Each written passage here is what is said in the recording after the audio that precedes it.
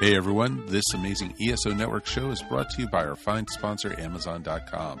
Please remember to shop Amazon for all your geeky needs, no matter what time of the year it is. All you need to do is go to esopodcast.com/ESO Amazon, or click on the Amazon banner on the ESO Network webpage to go to our e-store.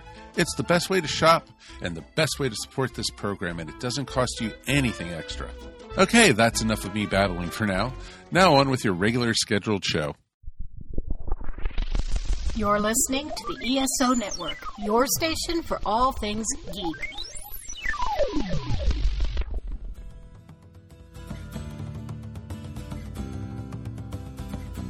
It's time for the ESO Dragon Con Report, a podcast dedicated to help newcomers and veterans prepare for the upcoming annual convention in downtown Atlanta. With interviews, advice, and news from the pros and fans alike. Be careful, you never know. You might actually learn something.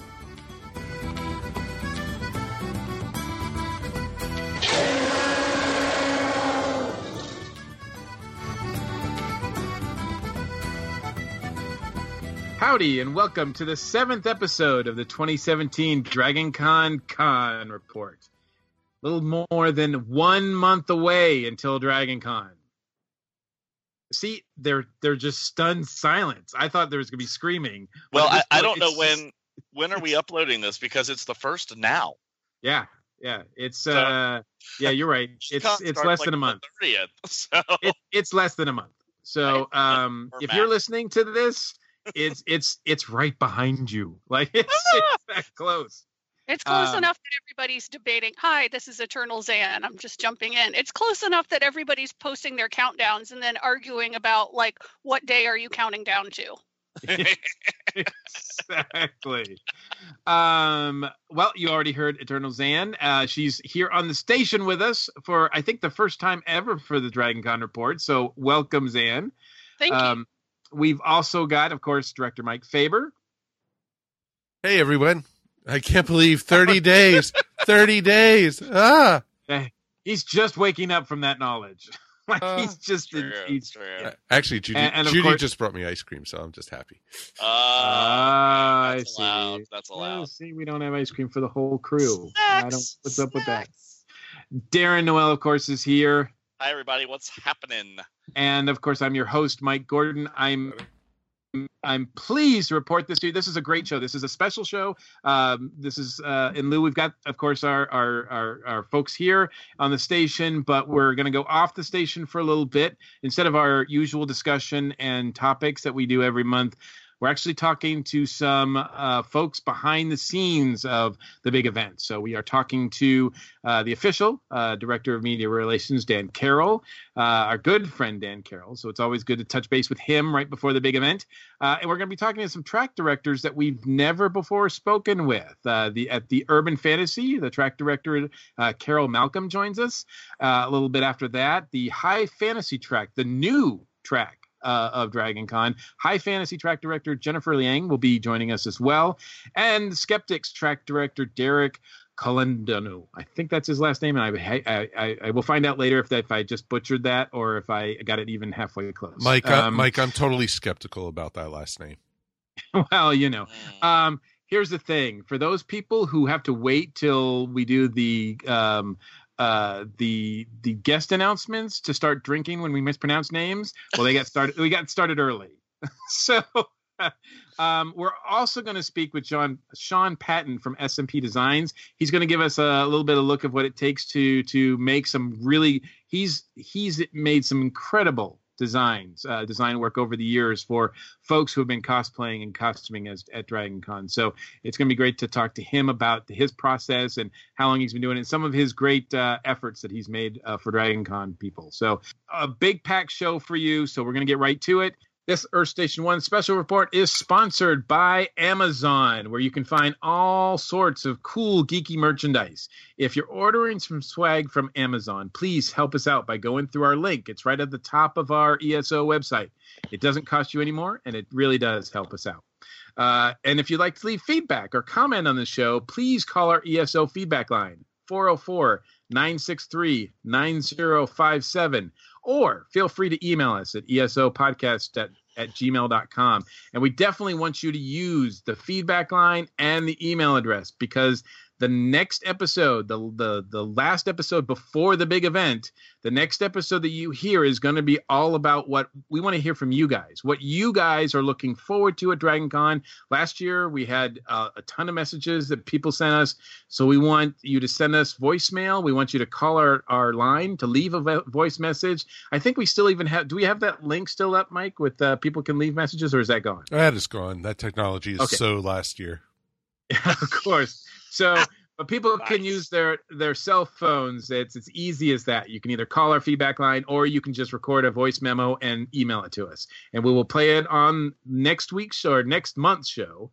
And we want to hear from what you guys are excited about, because it's almost upon us, and we are very anxious to hear from you guys. So, but before we do that, let's get started with some news and notes.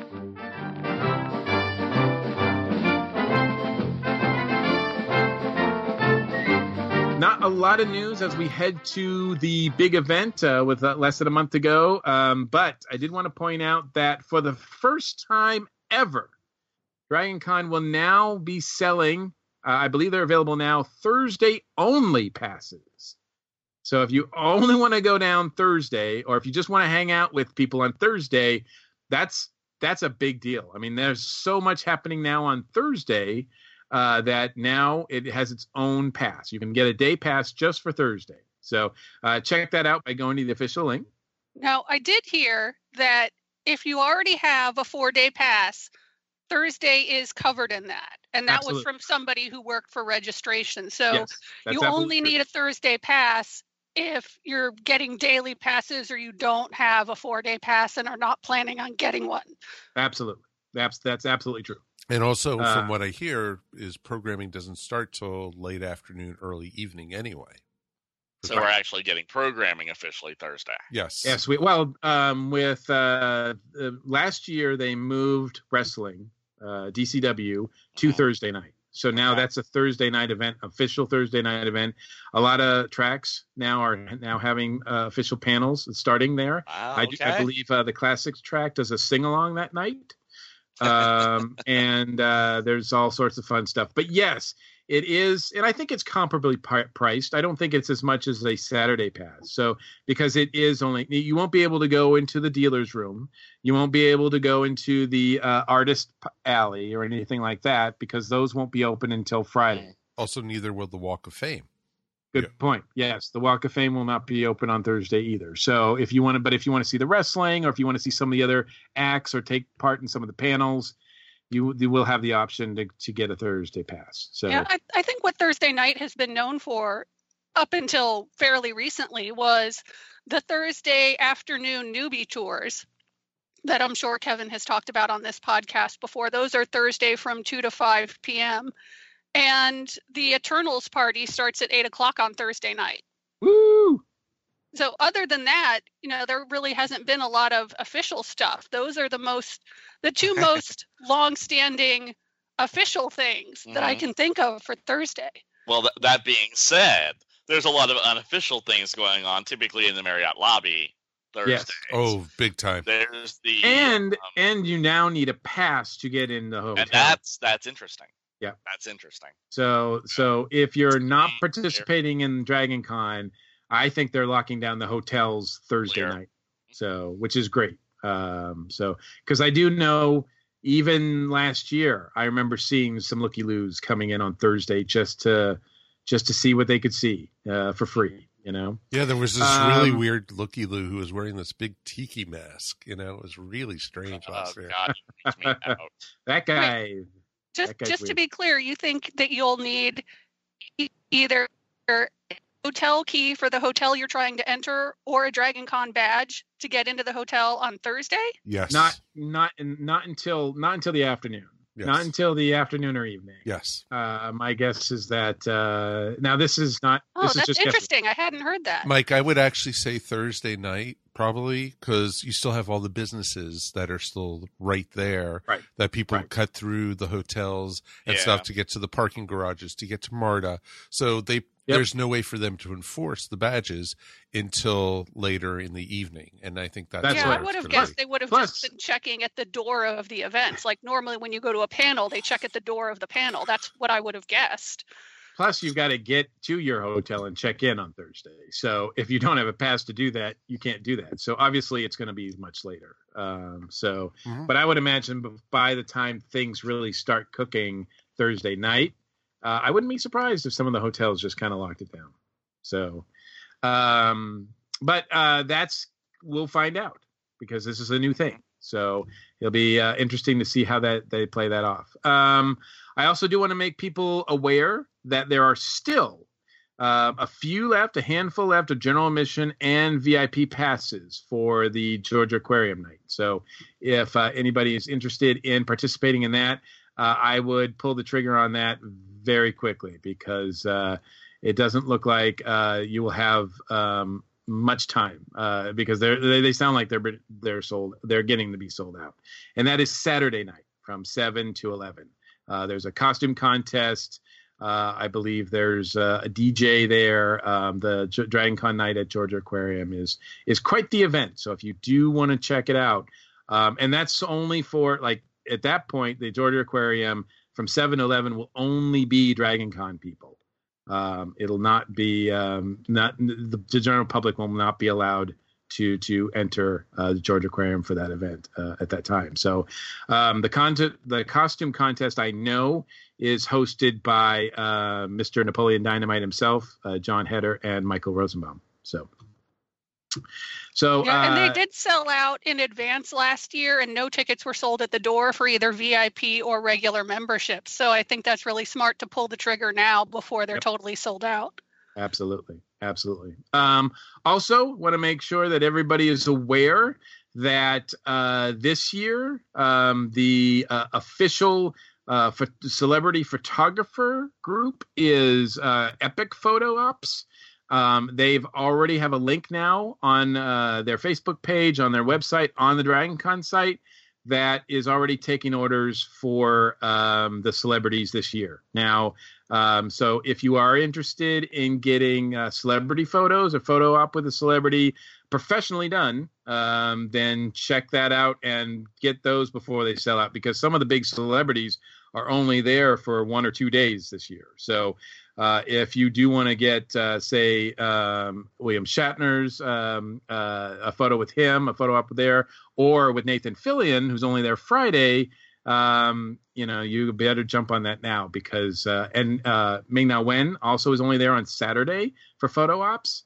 So if you want to take advantage of those offers, and they're pretty, I was looking at the list and, of course, this is not the time to argue about like whether or not they're worth this price, but I think most of them are pretty reasonable. And what's really fun is not only can you get the individual ones, but you also can get, the group shots, the team up shots, whether it's with the Winona Earp folks, with the Rain trio that they've got there, with John and Carol Barrowman, which is always a treat. Every single one of those photos is a winner. You can get a Birds of Prey team up because I believe all 3 actresses will be there. Also Guardians of the Galaxy. You can get, I think, both Michael Rooker and James Gunn will be there. So yeah, that's so do that. Take a look at that and lock down your photo op opportunities now. And if the guest cancels, then you will be getting a refund in case of that happens. That's one of the only ways that you'll get a refund is if the guest itself or herself cancels. So just know that in advance. Okay, so last piece of news item is that we know that there's going to be a lot of programming that's moving around. We've already mentioned how the fantasy tracks and the alternate history tracks and some of the other tracks are moving around. I did get confirmation just right before we started recording that the comics and pop art panel room has moved to the Westin. It will not be in the Apparel Mart when they said that there will be no panels taking place in the Apparel Mart, they meant it. So even though the comics and pop art area is in the Apparel Mart itself, it still will be there. I will have a table there. Look for me at Tiki Zombie. And but any of the panels that I'm on for the comic track will be in the Westin. I believe it's going to be in the place where there was Urban Fantasy last year. Urban Fantasy is still in the Westin, but they've moved into another section of the Westin, and then the comic panels will be moved to where they were. So definitely, I think the bottom line is check. Don't assume that any of the panels are going to be where they were last year. I certainly think for most part, a lot of them will be, but there's a lot of panels and tracks that have moved around. We've tried to cover them all as much as we can with these episodes that we do. But, as far as, I just found out about the Westin comic panels just like I said right before we went on. So they're still moving some pieces around. So always check. So, well, that's it for just the basic news and notes that I've got, general speaking. But there were a ton of guest announcements made since our last recording. So we've got a special duo here to list off the names. So Darren and Zan, take it away. Yeah, get ready. This is a great audition for them, folks. First time reading the guest list, so I'm super excited about this. And just so our listeners know, I just got this list, so hopefully I will pronounce all the names right, because it's Dragon Con, and honestly, I never know like all 400 guests. I know a bunch of them, but some of them, this is the first time that I am learning their name and their work. Mm-hmm. So, folks, get your alcohol ready. Exactly. DragonCon is a great way to discover new things, not just enjoy things that you already know that you like. So our first guest, you tell it, sister. I try something new every year, except wrestling. I keep saying I'm going to wrestling, and I never make it to wrestling. But one year I'll make it to wrestling. This could be the year. This could be it. The first guest on the guest list that we're going through here, which is not comprehensive, so please visit dragoncon.org for a complete list. And just so you know, they do tend to announce on social media a day or two before the website gets updated. So just because it's not on the website doesn't mean it's not official. If you see the news online from an official DragonCon source, like their Facebook page, trust me, it's going to be on the official website soon. Bill Steitler is a writer, director, producer. He used to be an actor until he got tired of dealing with writer, director, producers. He appears on the Bird Chick podcast with his wife Sharon, as well as the show Aging Poorly and an anti-nostalgia podcast with Sam Landman. Felix Silla's best-known roles are the maniacal miniature Hitler, who menaces George Segal in The Blackbird, and Cousin It on the long-running TV series The Addams Family.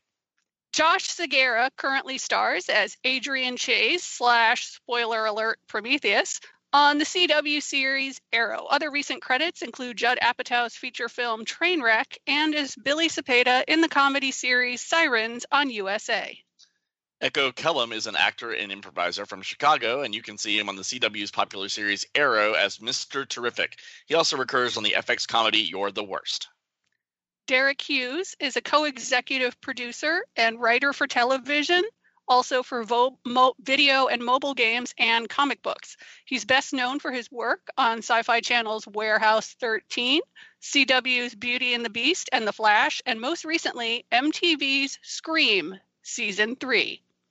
Matt Fraction is an Eisner Award-winning American comic book writer known for his work as the writer of The Invincible Iron Man, The Immortal Iron Fist, Uncanny X-Men, and Hawkeye for Marvel Comics, and Casanova and Sex Criminals for Image Comics. John Barrowman. Do I even need to keep reading? Does everybody know who John Barrowman is? If you've been to DragonCon, you know who John Barrowman is.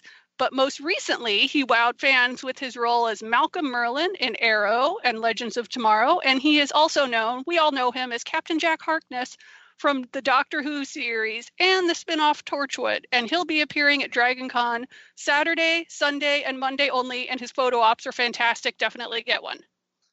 Tony Anselmo is a voice actor and animator who has worked at Walt Disney Animation Studios since 1980 and has been the voice of Donald Duck since 1985, succeeding Clarence Nash, who trained him for the role during the last 3 years of his life. Charisma Carpenter is best known as Cordelia Chase in the classic television series Buffy the Vampire Slayer and Angel.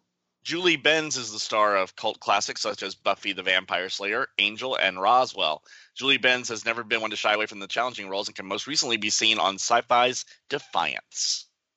C. Robert Cargill is an author, screenwriter, podcaster, and former film critic. He's the author of the books Dreams and Shadows, Queen of the Dark Things, and Sea of Rust, and he's a co-writer of the films Sinister, Sinister 2, and Marvel Strange. Carol Barrowman, in collaboration with her brother John Barrowman, has written 2 biographies and 5 novels, including the acclaimed Hollow Earth. She is a middle grade fantasy series about a brother and sister who can bring their drawings to life and animate it into art. I almost gave her a career as a teacher there for a second. Lieutenant Moxie Magnus, chief cosmetologist on the USS Enterprise, is a mediocre comic and an even mediocre ukulelist. She plays the ukulele. She has a weekly webcomic called Tales from Salon Bay and a YouTube channel, The Moxie Pod. She likes long walks on alien beaches at sunset and gothic romantic novels. I really want to hear somebody play the ukulele at DragonCon. That sounds awesome. Moxie can do it. She can. Sue Kaisenweather has been podcasting about sci-fi, TV, and movies since 2010 and is a 3-time Parsec Award finalist. Currently, she co-hosts Women at Warp on the Roddenberry Podcast Network. Sue's been speaking on panels at DragonCon since 2012 and is one of the organizers of the DragonCon Newbies Group. Sharif K. Jackson is a STEM diversity advocate, podcaster, blogger, and YouTuber who has appeared on NPR, Scientific American, and Boing Boing's Offworld. Rachel Scarston is an actress who is best known for her role as Dinah Lance on the television series Birds of Prey, Tamsin in Lost Girl, and Elizabeth I of England in Reign. Paul and Storm have been writing and performing funny songs together for a long, long time, starting with their stint in an a cappella band, Da Vinci's Notebook. Their music has appeared on pretty much every type of media that exists. Adelaide Kane gained recognition for her roles as Lolly Allen in the Australian soap opera Neighbours, Cora Hale in the 3rd series of MTV's Teen Wolf, and Mary Queen of Scots in the CW period drama series Reign. Samantha Inu Hart is an established anime industry veteran. She's an anime producer and partner at various Japanese anime studios, a voice actress in anime and video games, and currently producing a live-action adaptation of an anime series. Matthew Green. For 3 decades, he's been one of the Southeast's most active filmmakers. Last year, Matt handled production design on the Star Trek fan feature film Star Trek First Frontier. Matt is currently finishing post-production on the film Horror Show, written by horror novelist and screenwriter John Ferris. Megan Follows is an actress and voice artist best known to international audiences for her roles as Anne Shirley in the 1985 Canadian television miniseries Anne of Green Gables and 2 of its sequels. For the past 4 years, she has starred as Catherine de Medici in the CW television series Reign. Sarah Olmsted Thomas is an actor, puppeteer, accordionist, and one half of the puppetry duo Alex and Olmsted, which was recently awarded a Jim Henson Foundation grant. John Wesley Shipp played the role of Barry Allen, a.k.a. The Flash, in CBS's The Flash from 1990 to 1991, and now he can be seen on the CW's The Flash, playing Barry Allen's father, Henry Allen, and he was also on Dawson's Creek, which I only know because my sister loved that show. William Shatner is an actor and novelist who gained worldwide fame and became a cultural icon for his portrayal of Captain James T. Kirk, captain of the starship USS Enterprise in the television series Star Trek from 1966 to 69, Star Trek the Animated Series, and in 7 of the subsequent Star Trek feature films. Shatner will be joining DragonCon Sunday and Monday only. Jay Patrick has been a program director for the top radio broadcast companies in the U.S. In 2011, he turned his professional knowledge to the increasing world of internet content via podcasting. Currently, Jay Patrick is the co-host of the new podcast, Pod Casserole, an Adam and JP show. And a member of the Al ESO network. Oh, there you go. Al Lowe is best known as the creator of the Leisure Suit Larry series of video games produced by Sierra Online back in the golden age of adventure gaming. Jonathan Frakes is best known for his portrayal of Commander William Riker in the television series Star Trek Next Generation, and has also done a lot of work as a director. Michael Dorn donned mounds of facial makeup for what was to be his signature role, the USS Enterprise's Klingon Officer Lieutenant Worf on Star Trek The Next Generation from 87 to 94. Michael reprised his role of Worf on Star Trek Deep Space Nine in 95 to 99. Jessica Camacho is the Chicago-born, Puerto Rican-rooted film and television actress. You can catch up with her on CW Network's The Flash, where she plays the multiverse-hopping bounty hunter and crush of Cisco, Gypsy. Maisie Richardson Sellers is known for her recurring role as Rebecca Michelson / Ava Sinclair in the second season of the CW series The Originals, and as Amaya on the CW television superhero series Legends of Tomorrow. She'll be appearing Saturday through Monday. Danielle Panabaker can currently be seen playing Caitlin Snow in the CW series The Flash. Matt Letcher is currently filming DC Legends of Tomorrow, where he plays the Reverse Flash. Matt received a lot of attention on his recurring role in the final season of Boardwalk Empire as Joseph Kennedy. Alex Kingston is an English actress who is best known for her roles as Dr. Elizabeth Corday on the NBC medical drama ER, and as fan favorite River Song in the BBC science fiction series Doctor Who. Ashley McCall Scott is an actress and model who is best known for her roles in the television series Jericho, Birds of Prey, and Dark Angel. She will be reuniting with her castmates for a Birds of Prey reunion. Most fans know Claire Kramer from her cult hits such as Bring It On with Elijah Dushku and as Glory from Buffy the Vampire Slayer. In 2012, Claire launched the entertainment website and pop culture phenomenon GeekNation.com. The Sci-Fi Janitors are DragonCon's very own geek ambassadors to puppetry. Catch Bob and Carl on DragonCon TV and live in the puppetry track since their debut on DragonCon TV in 2010. They have been entertaining audiences at cons as well as at home with their web series. And that's Matt Nietzsche, but who's the other? They are two different janitors, right? Yeah, Bob and Carl. Well, Bob and Carl. Is it just Matt doing them? Please say no. No. That can't be. All right. Okay. Just making sure. Mary Elizabeth McGlynn is perhaps best known for her work in Code Geass. I'm not sure about that one. We'll just go with that. Ghost in the Shell and Hack. Crystal Bright and the Silver Hands is what it would sound like if Kate Bush were to genetically fuse with Danny Elfman and Dresden Dolls in some strange biological experiment.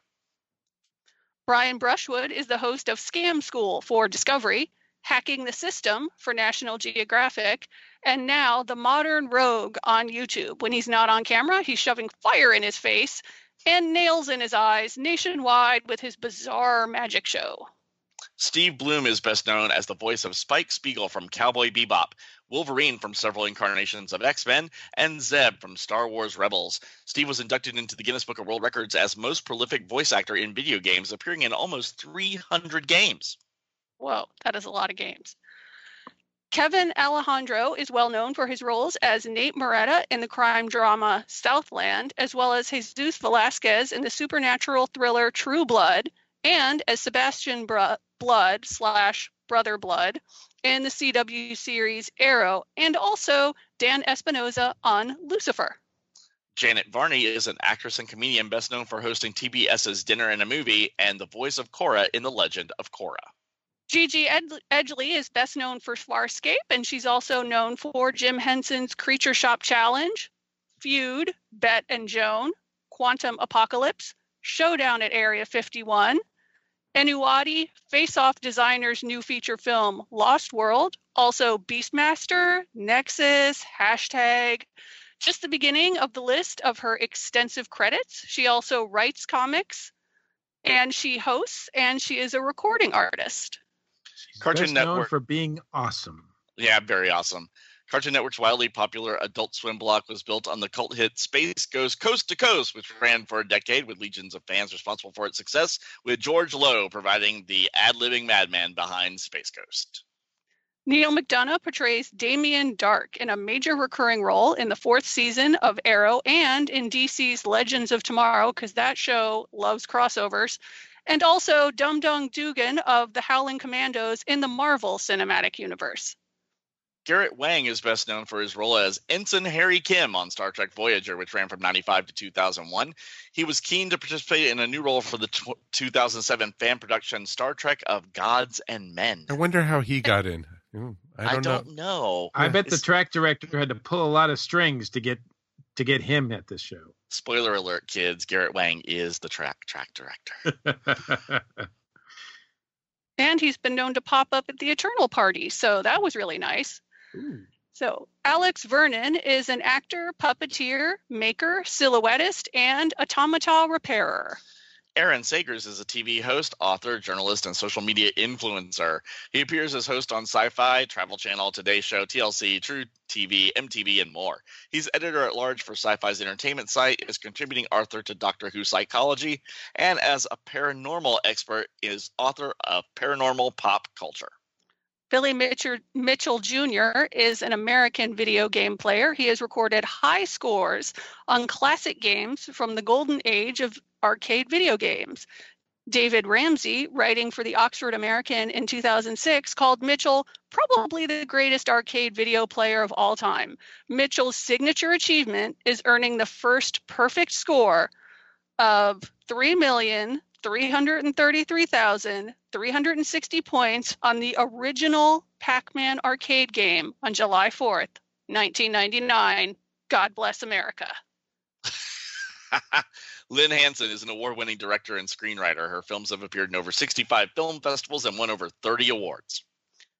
Jeff Burns is the creator of the Amazon Prime series Super Knocked Up, host of geeky improv show Super Geeked Up Live, and a published comic book writer. He moderates panels at conventions across North America, including San Diego Comic-Con, Fan Expo Canada, Emerald City Comic-Con, WonderCon, and Montreal Comic-Con.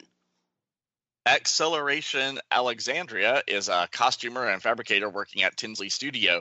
Her last completed projects were HBO's Westworld, Netflix's Santa Clarita Diet, and Star's American Gods. Katie Townsend is most recognized as the voice of Celtic pit fighter Kate in Fallout 4, whilst traveling the globe as a truth seeker Clue in Ingress. Katie plays Suvi Anwar in Mass Effect, the Andromeda series, as well as a Sylvie Timberwolf in Monster High, Electrified. Katie Sackhoff's rough and ready portrayal of hotshot pilot Kara Starbuck Thrace has been stealing scenes on the critically acclaimed Battlestar Galactica for years now, turning heads and winning a Saturn Award along the way. Robert Alsop has worked in film, theater, and television as a specialist costumer for the last 30 years. He is known for his work on Ridley Scott movies, including The Martian. He created the principal costumes for Dredd 3D and has worked on many classic and recent Doctor Who episodes. The diverse actress Ming-Na Wen can currently be seen as one of the leads of Joss Whedon's Marvel's Agents of S.H.I.E.L.D. Previously, she has been seen on ER, SGU Stargate Universe, and Eureka, and heard as the voice of Mulan. She will be appearing on Saturday only. Elizabeth Henstridge is an English actress who is best known for her role in ABC's Marvel's Agents of S.H.I.E.L.D. as Agent Jenna Simmons. So she's part of Fitzsimmons. She will be appearing Saturday and Sunday only.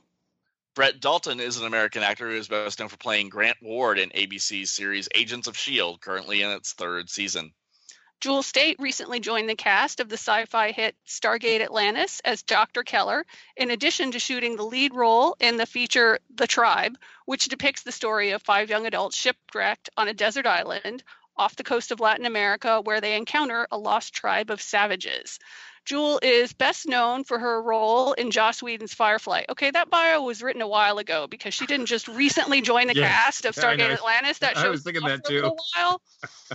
Yeah, so you guys I was just Stargate waiting. Atlantis didn't just recently come back. I'm sorry to disappoint you. I was just waiting for them to say this brand new show called Firefly coming out. It's a copy paste job. We all know. We've all seen them. Proof your copy, people. Rachel Luttrell is an accomplished actress and singer who has worked in film, television, and on stage. Rachel was cast in the role of Tila Emigan on the Sci-Fi Channel spin-off series Stargate Atlantis, a show that won the loyalty of a worldwide fan base and ran for 5 very successful seasons. There you go. Christopher Judge is the legendary sci-fi and voice actor best known for his role as Teal'c in Stargate SG-1, and now as Kratos in God of War 4, and I made him cry during a panel once. That's a story for another time. Joe Not making it up, Flanagan. it's true. I made Christopher Judge cry in public. Wow. Joe Flanagan is an American television actor best known as Major Lieutenant Colonel John Shepard in Stargate Atlantis. Rick Cosnett is an actor best known for his role as Eddie Thawne on The Flash, Wes Maxfield on The Vampire Diaries, and Elias Harper on Quantico. With an impressive body of work spanning the course of 2 decades, John Cusack has evolved into one of Hollywood's most accomplished and respected actors of his generation, garnering both critical acclaim as well as prestigious accolades for his dramatic and comedic roles. Joe Pruitt is an Eisner Award-winning comic book editor, publisher, and writer, having been nominated for numerous Eisner, Harvey, and Eagle Awards. He's written for virtually every other major comic publisher, including Marvel, Image, Vertigo, IDW, and Aftershock. Currently, he's the publisher / COO of Aftershock Comics. Ned Bellamy entered show business in the very late 70s, initially on television programs including The Waltons, MASH, and The Dukes of Hazzard. As time rolled on, however, Bellamy moved more squarely into filmed work, specializing in action, horror, or thriller fare. And finally, the Muckers embody Irish rock with a twinge of sea shanties and gypsy music. Yay! That's awesome, guys. Woo. Thank you so much for that. That was I a know, lot right? of guests. I mean, That's- that was just a small portion of the total guests that are coming to DragonCon. And Zan has Absolutely. a personal story about each and every one of them. I also have a story about Jewel State. So we can See? talk I about knew that it. another I way. knew it. How many guests have you made cry? No. How many hosts of Uh, podcasts has she made? No. Have you made cry? Hey, unexpected things happen at DragonCon. I wasn't even trying. And then when it was over, I was like, did that just happen? It's awesome. The guest list this year is really, as you guys mentioned, robust. It's amazing. John Cusack is just a huge get. That guy does not do a lot of conventions. So that's an impressive name among many impressive names. Now, they're not done. We've still got about 3 weeks to go before, as we're recording this, before the big event. So there could be some other announcements. DragonCon has been known to drop a few big names at the last minute. With all the good news of all the guests that's coming, I should point out that there is a bit of bad news. Due to filming, Lena Headey will not be able to make it this year. So Headley? Oh, God. Going with the Mel Brooks there. I know, Had right? an amazing scene in Game of Thrones this week. So Absolutely. good. Yes. So for Game of Thrones fans, for 300 fans, for Terminator, The Adventures of Sarah Chronicle fans, as well as many things else she's done. Oh, she was awesome in Dread. She unfortunately she will not be there. Yeah, there's not a Dread reunion with her and Carl this year, so that's kind of a bummer. But DragonCon assures us they are working hard to find a replacement. So, and when they say that, I'm thinking they're targeting the Game of Thrones cast. So I would not be surprised in the next few weeks if you hear, for Game of Thrones fans, a name out there. I doubt you're going to get anybody as big as Lena, but you never know. So watch that space. Of course, watch the Facebook page, as Zan pointed out. That's where news usually drops first. So, and it's always official. Like if it happens there, then that's where, you'll find out then. So, thanks guys. We appreciate it. And, now that we've gotten all the news and the announcements out of the way, it's time to talk to some folks behind the scenes. And we're going to start off with talking to our good friend of the station, the director of media relations, Dan Carroll is with us, and we are talking to him now. And now, once again, we are truly blessed to be joined by Dan Carroll, our good friend and the director of media relations and the official spokesman. Can I say that? Yes, you can. Are you the official mascot? I am not the official mascot. I am the official voice and face of DragonCon. Well, that's That is almost what as the- good as a mascot, right? That's what the board tells me, so I trust them. Does DragonCon have a mascot? It has a dragon in our emblem, but I don't think we have an official mascot the way our partner convention MomoCon does. Gotcha. Hey, maybe that's something we could look into. That is. Well, very exciting. You know, it's about a month away, so it's hard to believe that it's coming up so quick. But it usually happens this time of year, doesn't it? It does. It does. You know, I was just thinking, DragonCon's 70 days away, and this morning I was thinking it's much closer, much closer than that. Absolutely, absolutely. Last year, of course, was the 30th anniversary, and it was a huge to-do. And I take it on DragonCon's end, everything was a success. It was a big success last year. It was. I know from our department's point of view, we continue to have just a rousing success with the recognition from the local reporters, the recognition from the city itself. I'm sure you're aware. Last year, the mayor declared it DragonCon weekend. Absolutely, a whole weekend. I do recall us having DragonCon Day before, but not the whole weekend. It did. We had a press conference and a presentation of awards by the mayor, and we had never had anything like that at City Hall before, and it was an absolute pleasure to meet with the city council and to talk with the mayor about his love for DragonCon and what DragonCon means to the city, and the close link between DragonCon's success and laying the groundwork for the expansion of the film industry here in Atlanta. And those are his words, not mine. Well, absolutely. I do think that's true. I mean, so many people that, that we knew back, 15 years ago that were going to DragonCon and cosplaying are now actively involved behind the scenes with makeup, wardrobe, behind the scenes stuff with actual filmmaking that's going on here. And that is more true than ever. I love being able to go to the movies and see my city I love so much on the screen. Yep.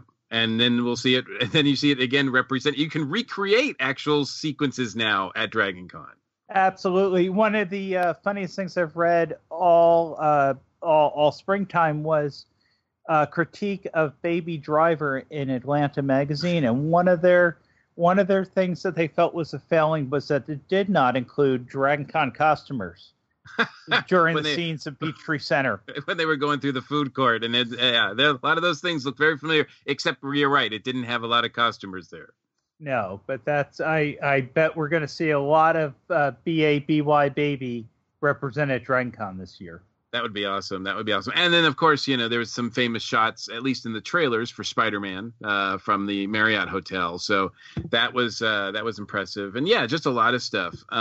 That's really cool. Going forward now. So now we're 3 decades of DragonCon. We're going forward. Yes. This is a new era almost, but obviously it's not brand new. Tell us about DragonCon this year. The big plans. Well, some of the things that we're pretty excited about is that we are moving registration over to the Hilton this year. And that gives us much greater expanded track space in the Sheraton. Yes.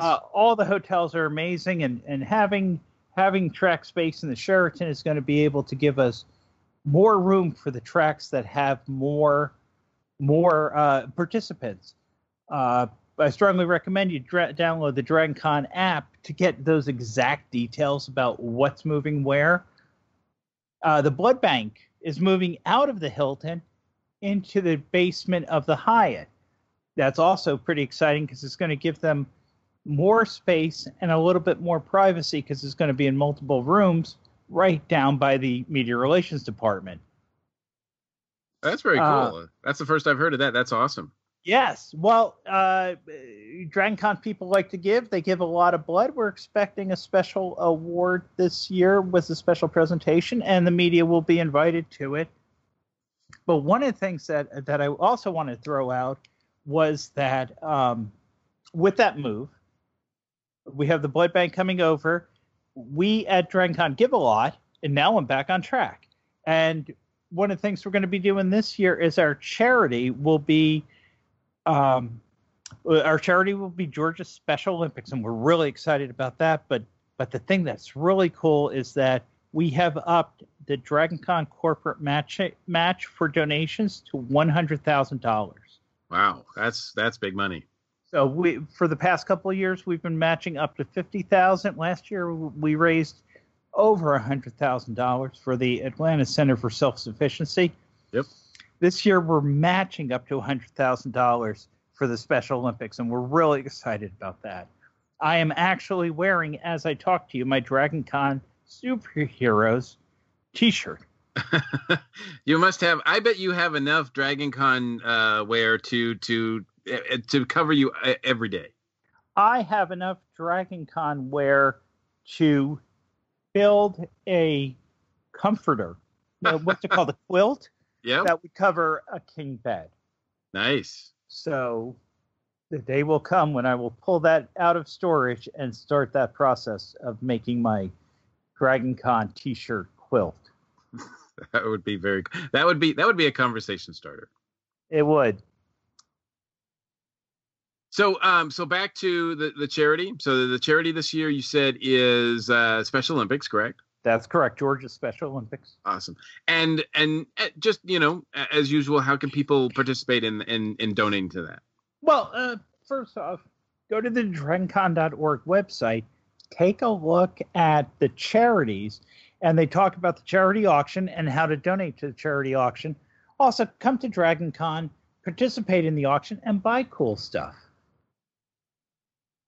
That's the best. That's the easiest way. Oh yeah, and we've done really well with our charity auction in the past, and Jen Breland, who's the head of charities for DragonCon, has just continued to do amazing work in terms of raising that bar each year. Absolutely. It is a point of pride now. Oh yes, but it's mostly indicative of the type of people who are coming to DragonCon. People who want to give, people who care. Each of the tracks normally does some sort of crazy stunt. If they raise so many thousands of dollars, somebody will do something, from having their beard shaved off in public to costuming after years of saying you weren't going to costume ever. Lee Bennett Connor a couple of years ago raised enough money that she wore a Wonder Woman outfit. Wow. Those can be kind of snug. Mine fits fine. That's all I'm saying. I mean, obviously it's a challenge for us to cover all the guests that are coming this year, but or any year for that matter. But are there? You definitely, DragonCon still has put out the red carpet, and there are some big names coming this year as well. And that's it. I mean, there's so many. You can go look at the DragonCon website again. Don't underestimate just how great that is a resource. But I just want to hit on the folks who've just been announced this week. Sure. We started the week with Jewel State, Rachel Luttrell, Chris Judge, Joe Flanagan. So many great Stargate guests being announced all together in a group. We also have Rick Costner joining the rest of the CW guests we already have, such as Daniel Pennebaker. But he plays Eddie Thawne on the Flash, and he's coming back. He's also been in Vampire Diaries and Quantico. So we've got those Stargate folks. We've got folks from the Flash. We got folks from Arrow. We got folks from so many of the popular CW shows. But the big thing that's been announced is that we have John Cusack joining us this year. That was a mic drop boom moment. Boom. It was, and I was just as surprised as anyone. One of the great things about my job is that I find out exactly when you guys do, so it still keeps that excitement fresh. John Cusack, obviously, in the 80s, he was one of the biggest, hottest stars there was. Moving on, he's always been working. He always has great roles. He's an actor's actor, comes from this family of actors. We're so happy about that. And then we also have some other guests that have been announced recently. Probably the one that made everybody most excited was Ming-Na Wen. And I know her as Deb Chen. A lot of people know her from the TV show Marvel's Agents of S.H.I.E.L.D. And she's also going to be joined with a couple other Agents of S.H.I.E.L.D. guests, Elizabeth Hedstridge and Brett Dalton. Again, a very popular show. Last year it seemed like we had a lot of Gotham guests. This year we're bringing the Marvel with Agents of S.H.I.E.L.D. Nice.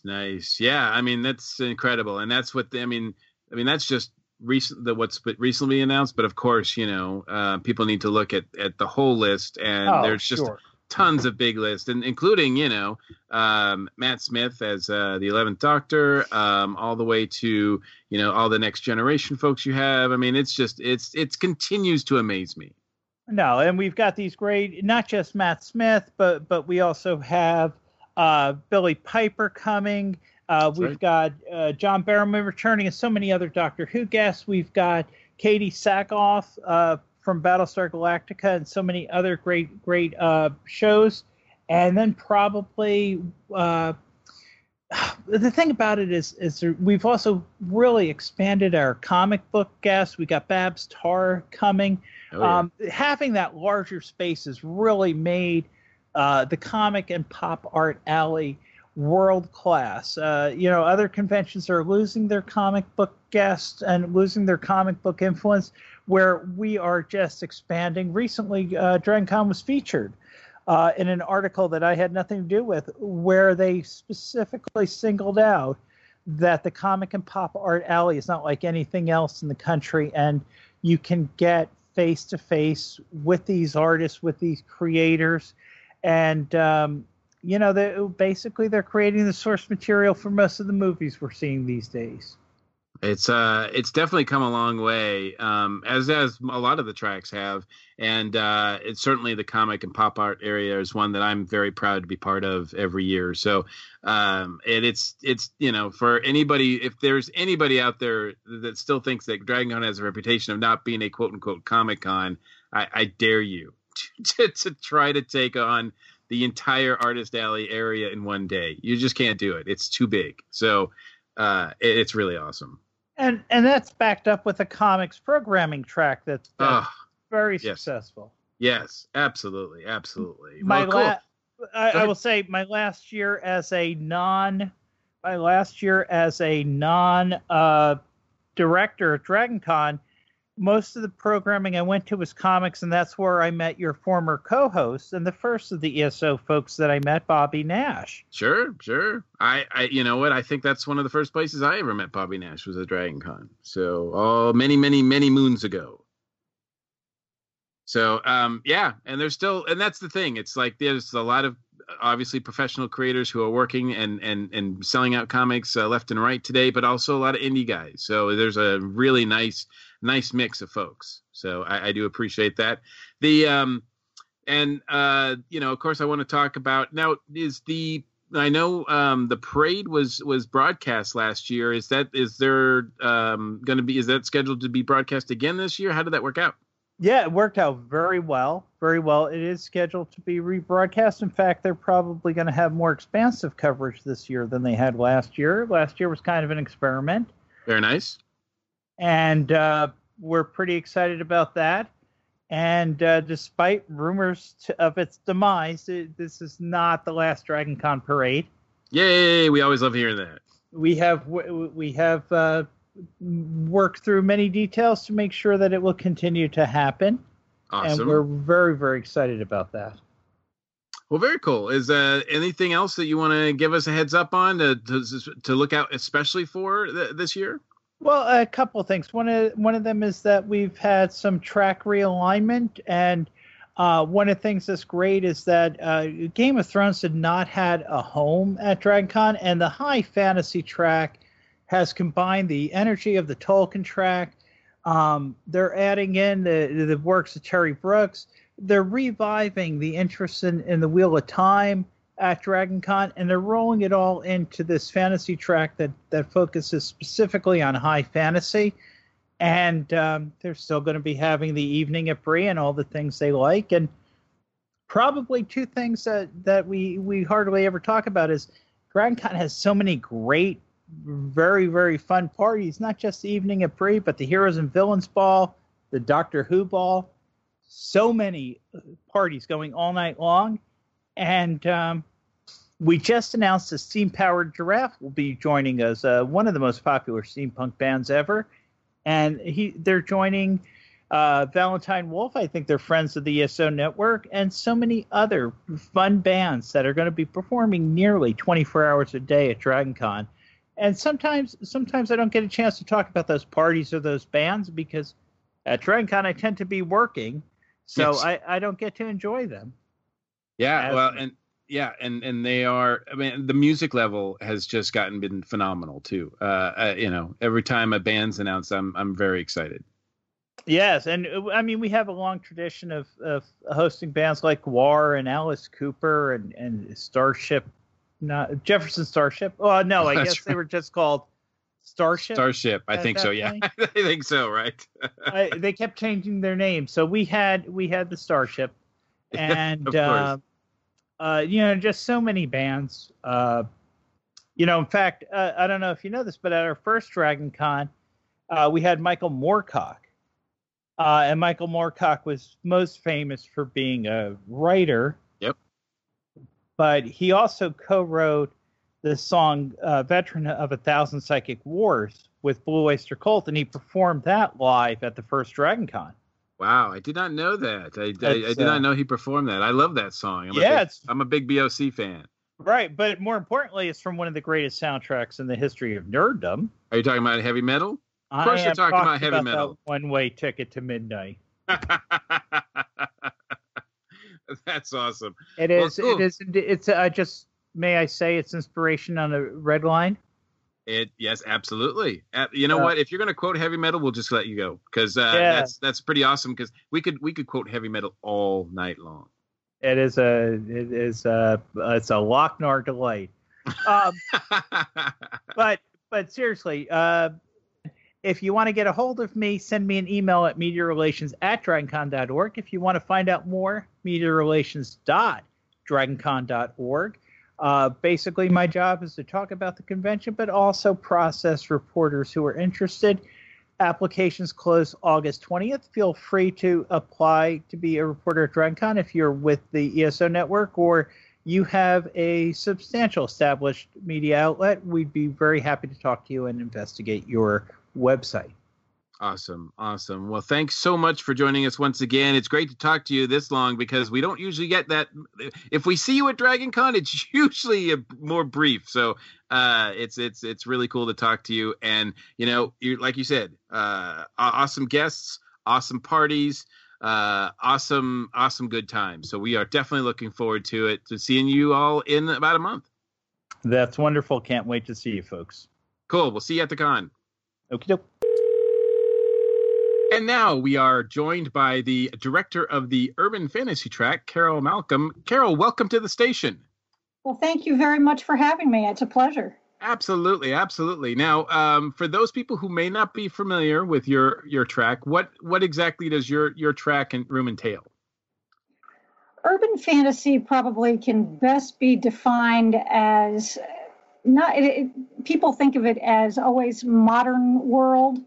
And that's probably a fairly accurate description, but it's a recognizable world. Let's put it that way. You can also have urban fantasy that takes place in a historical context, but basically it's a recognizable world.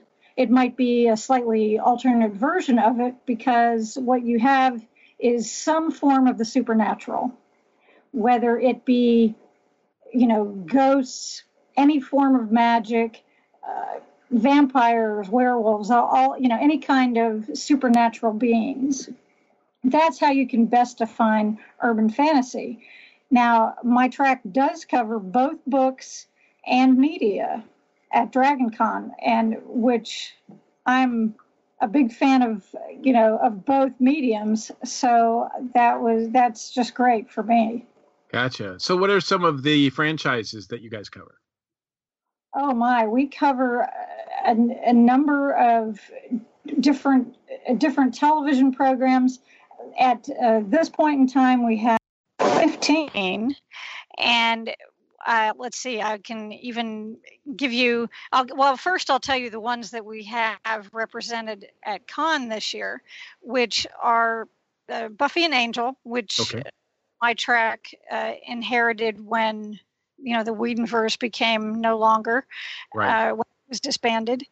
And then we also have people from Buffy and Angel coming. We have people from Wynonna Earp coming, almost the whole cast from there. So it's going to be pretty busy. And and then we also have some Lucifer cast members coming. People are very excited about that as well. Absolutely. Wow. So that's some high profile stuff right there. Right, and those are just the ones that have actual cast members coming. We cover a lot of other shows like iZombie, and which we had cast from them last year, and also we had in the past we've had Lost Girl, we've had Bitten, we've had the U.S. Being Human cast, and they were great. So we've been very fortunate to have some of the folks that we've had over in the past. And this year, even though we have cast from those 4 properties, we will also have fan panels over all of the other shows that we cover. Things like the new Midnight Texas, for one, is one of those, and the Vampire Diaries and Sleepy Hollow, which are leaving us, and Teen Wolf, which we will be saying goodbye to as well. So it's always kind of bittersweet when that happens. It's fun to see people get excited, but then they also get kind of sad when it's somebody or something that they really enjoy having to say goodbye to it. Oh, absolutely. Absolutely. And yeah, it seems like, every year we get new shows, but every year, shows disappear. And that's not just shows, but movie franchises. And you said you handle literature as well. Yes. We're very, very fortunate that we've had some really big names in the field that have been at Con with us over the last few years. This is the 5th year of the track. Okay. And we've been very fortunate. And this year, we actually have 5 separate, really big names, in addition to, 35 other authors who will be featured on panels as well, who will take part in the programming. But we have Jim Butcher, who is a perennial favorite, of course, and then and Laurel K. Hamilton and Sherilyn Kenyon, both of whom are also veterans. And then for the first time, we will have Kim Harrison, which is a really big deal. I'm very pleased about that. And Patricia Briggs is coming the 2nd year in a row. Also, somebody we're very lucky to have again. Wow! So between the literary authors and the TV and movie guests and the fan panels, that sounds like a full 4 days of programming right there. It is indeed.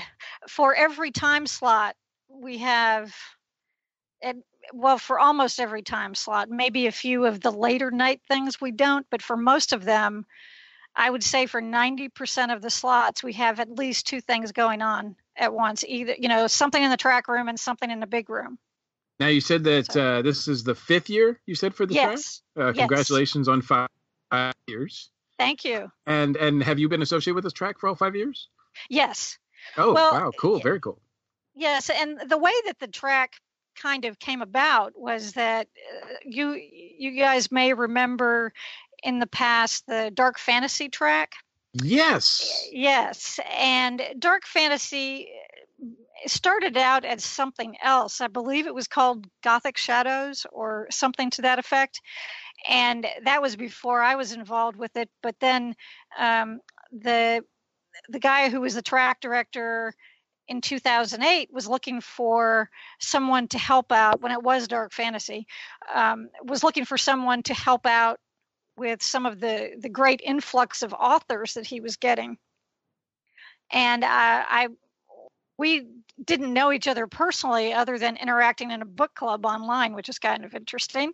But I said, hey, that sounds like something that I would enjoy. So, somehow I ended up working at Dragon Con for him for 5 years. And then what happened was the track was becoming, there was so much to cover. It was becoming such a wide variety of things that needed to be done that he had suggested the split.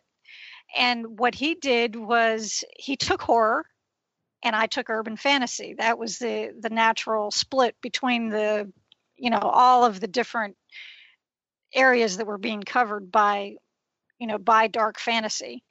And that it was just a little bit too general of a term, but most people get it when you say horror or when you say urban fantasy. So at least a more general idea. So that's how the split came about.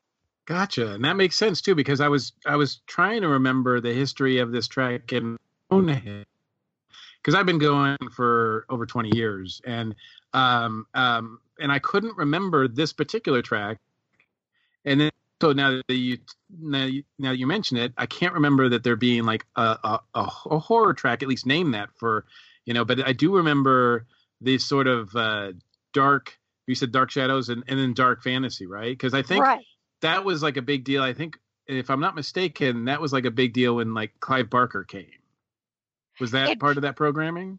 It probably was, but that was before my involvement with the track. But Gotcha. But yes, he would have been. He would have definitely been involved with it if at that point in time. I mean, if when it existed. But yes, and that's so we're kind of the we're siblings. We still feel that connection. So. Gotcha. You're kind of what's left of the goth movement at Dragon Con. Is that right? Is that fair? Well, that actually gets still covered. A little bit of that they still discuss on the horror track. Okay, gotcha. They still do a little bit of that programming, and they, there are a lot of places where we kind of overlap. But Derek, the horror director, and I are very good friends, and so we coordinate, and yet we also make sure we don't overlap too much, because we want there to be that distinction so that people will know what the difference is. So when was your first Dragon Con personally? My first Dragon Con was in 2003, and I came to actually get to see James Marsters. I think he was the only Buffy cast member who was there that year. And that was, right about the time the show ended, and I had to come. And prior to that, I actually had never been, not because I didn't want to, but because I worked for a school that was a private school, and I'm a former school librarian, and we didn't have Labor Day off. Gotcha. It was not a holiday. So I could never just kind of take the whole time and, come down there and spend the time. It's a little too far away to go. If you wanted to go back and forth every day, it wouldn't really make sense. And it just never really worked out for me. But that was my first visit. And then 5 years later was when I started working there. Wow. Okay. So yeah, it didn't take long for you to get involved in at all. And now you're really deep in it. Yes, I am. But you still get to enjoy it. Of course. Yes. And I think that part of it is you have to, we're all volunteers, and you have to love what you're doing. And part of that is, I think it's kind of cyclical. You try to create programming that people are going to enjoy coming to, but it also has to be stuff that you enjoy doing, or else you're not going to be really giving them what they want. Right. If that makes sense. And absolutely. So I think that it's a lot of work, but it's a lot of fun, and it's great to see the same attendees every year. People who come back over and over again, and I I've been very fortunate. We have really good fans. And as far as, all the people who come, we have probably, I would say, we have a portion of our crowd that enjoys both of the mediums that we cover. But then we have some people who are specifically there for the book panels and that kind of programming. And then we have other people that are, specifically there for the media programming. But there is crossover from both, and it's always nice to see that everybody enjoys it, from both sides of the aisle, so to speak. Sure. Well, we've definitely seen, talking to a lot of track directors and experiencing it myself. I tend to bounce around from tracks to track, but since I've been in the comic area, the comic and pop art area as a guest, the last few years, that's my home base, but I try to bounce around with other tracks. And I've noticed that, it really is true. I mean, there's 30 some tracks at Dragon Con, and each one is like a little mini convention that has their own group of people that just come just for that track. That is true. And one of the things that I have actually encouraged people to do, especially when it comes to different authors, is to try to kind of spread the love. Even if there's a writer who writes primarily in my genre, that doesn't mean that they don't fit in some other areas as well. And there might be for example, we have one author who's been a supporter of the track from the beginning, who now has actually written a couple of different comics, and so she's going to be in some comics program, and she's on the fantasy lit track because she writes that. She's got a new Star Wars book coming out this year, and so she's going to be doing some programming with them, and I really like to see that. I like to have people get used by multiple tracks simply because it gives them exposure to people who might not see them if they only stay on one track all the time. Absolutely.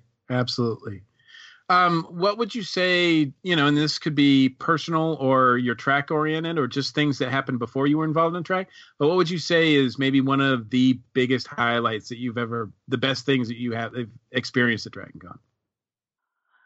Con? Well, we've had some very special moments, I think, of just some of the different guests, whether they be media or author guests who have done things that sometimes it's, spur of the moment kinds of things where, for example, it was last year we had an author who decided during a panel that he was going to auction off it was a picture of that another one of the panelists had drawn of him. He did a little, some cartooning type things. And so he drew a picture of this author, and he also happened to have, I would say maybe a quarter of a bottle of whiskey left with that was actually some very fine whiskey. And so he signed the bottle, and anyway, they auctioned it off for charity. And whoever got bid the highest amount got the goodies. It was also a note that these guys were writing back and forth that included the caricature, and it was to me that was a very spontaneous, spur of the moment kind of thing that did not detract at all, because it was not. It happened during the aftermath of the panel, or like during the Q&A kind of session, and not right in the middle of things. It wasn't as though it disrupted anything, nothing like that. And so that was really cool that somebody would do that. What we've done the past couple of years for the charity drive is to have what we call the Battle of the UF Track Show fandoms. And what I do is I put out these containers that are for each show, and people can compete, by trying to seeing which show gains the greatest donations. the highest, the highest amount. And then, of course, that's for whatever the Dragon Con charity of the year is. So that's been a lot of fun. And so that's what they were doing during this last year to raise the money. So yeah, that was a lot of fun. And I think when it comes to the media guests, I think what happens with them is you can tell that I've been very fortunate in the people that I've had. They've all been very fan friendly. They enjoy the format that we do. The media panels I do are always audience Q&A, so people get a chance to ask questions themselves, and you can tell that sometimes a particular question really catches them. And that's kind of fun to see, just that when they have that kind of that moment, when they're saying, wow, either it's something they've never been asked before or something that really is just put to them in such a way that they, feel very special themselves. And I think that's something that's a lot of fun as well. Absolutely. And that's one of those things, yes, that's definitely a highlight of Dragon Con for sure, because it really is more about the fans interacting with them rather than just, certainly there's the Walk of Fame and there's photo ops and all that kind of stuff, but really there's a lot of interaction that goes on with the panels and fans and those experiences, even from a celebrity point of view, because they're fans too, and they get to really have experiences that way. So, well, very cool. Well, we're definitely excited to with all the things that's going on with your track. Of course, with the rescheduling of some of the topics, some of the like the Buffy and the Whedon stuff that you've inherited. It's exciting that you'll be able to present that as well. Now, have you moved? What room or where can people find you at Dragon Con? Well, we are still in the Westin. Okay. And we're still on the same floor. We used to be in Chastain D and E, which those were the rooms that if you came in the front doors of the main entrance of the Westin, we were the first room on the right. Okay. But now we have moved to a larger room, and we're all the way at the back of that same floor in Chastain 1 and 2, and it's behind the escalators. Okay. So and one nice thing about that is that people can actually get there without having to go through the main hallway. They can come in from outside along the side of the Westin, come in the side doors to the 5th floor, take the escalator up 1 floor, and there we are. Awesome. So they can avoid some of that. I'm sure you guys have experienced that when you trying to walk through the Westin. Absolutely. Crowds at Dragon Con? No. Yeah. So that's cool. Very awesome. Well, definitely looking forward to that. For people, obviously they want to check out the app and the programming guide for all the information about what's going on with your track. And also if they want to reach you guys online, you guys have a pretty good Facebook group. I was looking around there. That's pretty awesome.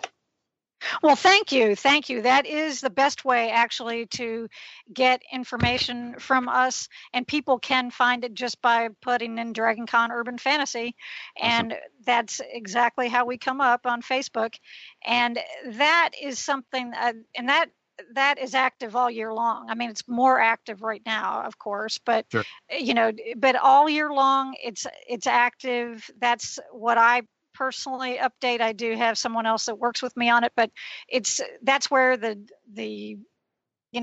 the best way to get the newest news, I guess you could say, the most up-to-date information about any kind of programming or announcements or whatever. We do have a Twitter account also, and that is also linked on there. And okay. And it's embarrassing that I have to look that up. Well, that's okay. We can put those as show notes. So we'll include both of those in the show notes, and so that'll be great. So people can look for you online, and of course, look for you at the con. So we definitely appreciate your time with us. Well, thank you so much, and we do have a party Friday night, so I hope all of you can come. Absolutely. Yeah. And that's in the Dragon Con events, and we have a number of other things going on too. So, thank you so much. I really appreciate your interest in the track, and it's been great talking to you. Absolutely, Carol. Thanks so much. Thank you. Bye-bye. And now joining us, we have fresh from the High Fantasy track at Dragon Con, the director, Jennifer Liang. Jennifer, welcome to the station. Oh, thank you for having me. So the High Fantasy track, tell us a little bit all about this track. Is it's not new, but there's changes, right? Or is it brand new? Well, it is a brand new track. It is a combination of some tracks that had existed previously, as well as some things that hadn't had tracks before, but really needed a more focused place for their programming. Years ago, I was the Wheel of Time tracks programming director. And so Wheel of Time is one of those high fantasy things that falls under this. The Tolkien track is going away. So it's going to take the Tolkien programming. And we're also going to have A Song of Ice and Fire. We're going to have the Shannara Chronicles, Game of Thrones, the TV show. So anything that has elves and wizards and an orphan boy going on a quest. Okay. All right. Well, that's pretty specific. Now, do you cover... It's weird because it Go ahead. It feels like a really specific thing for a track, but it's also like very broad if you start thinking about all the things that use high fantasy tropes or are inspired by high fantasy. Like one of the things that we're not going to be able to do this year because I ran out of time on the schedule, but I've told the Star Wars director that we're totally doing Star Wars is space wizards with laser swords, and we're totally claiming it as a thing for next year. Okay.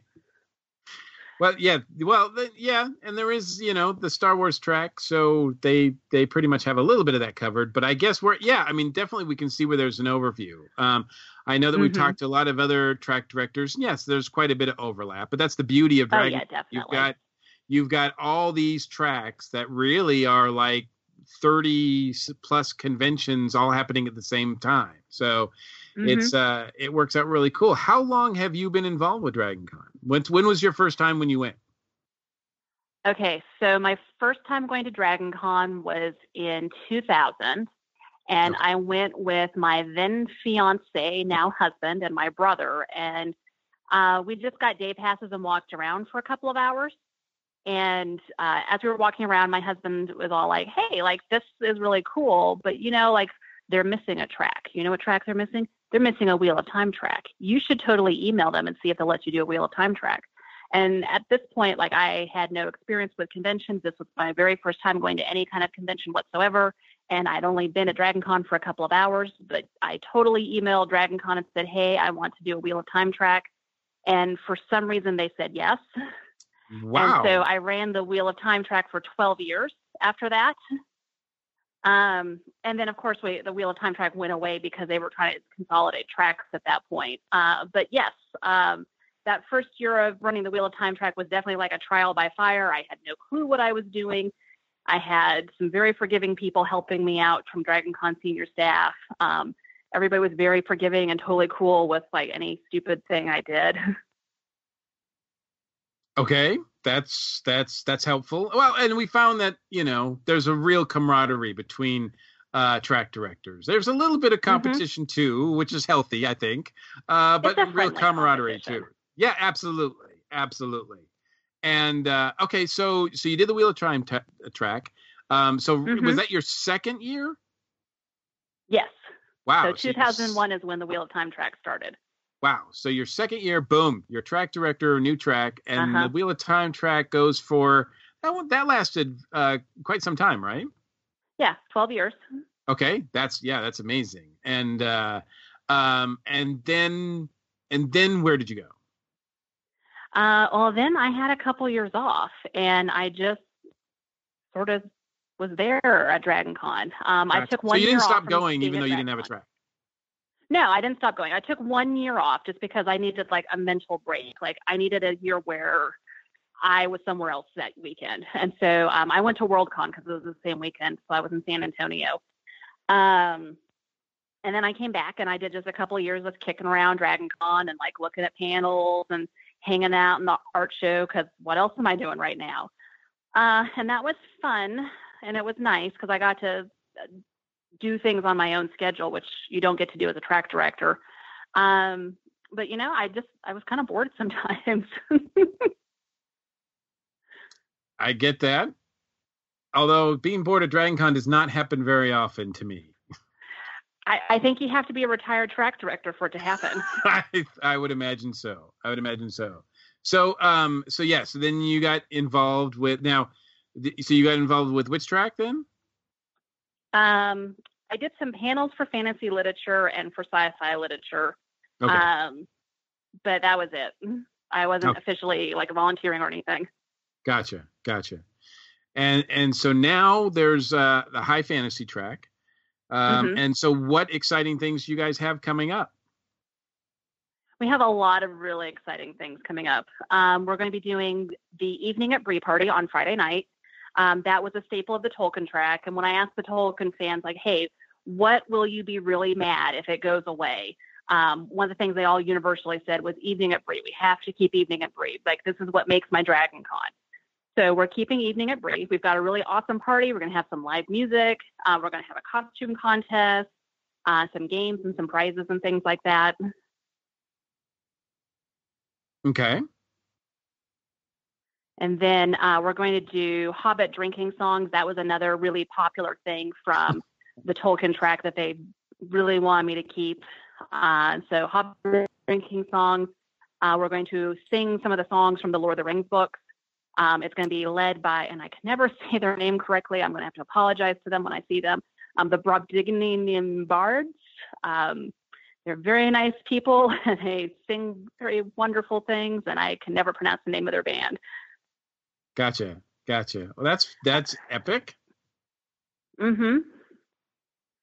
And then we're going to be doing a late night Game of Thrones panel called Looney Theories, where we're going to try to predict how either the books or the TV show will end with the wackiest ideas we can come up with. Like if you've ever seen the Varys is a mermaid theory, we're going to be coming up with stuff like that.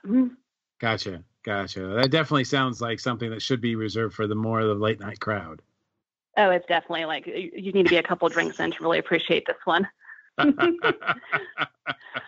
That was something we used to do at the Wheel of Time track, was Looney Theories, and everybody loved it. But the Wheel of Time books are over, and we don't have a TV show. So I was like, hey, let's apply this Looney Theories idea to something else. Makes sense.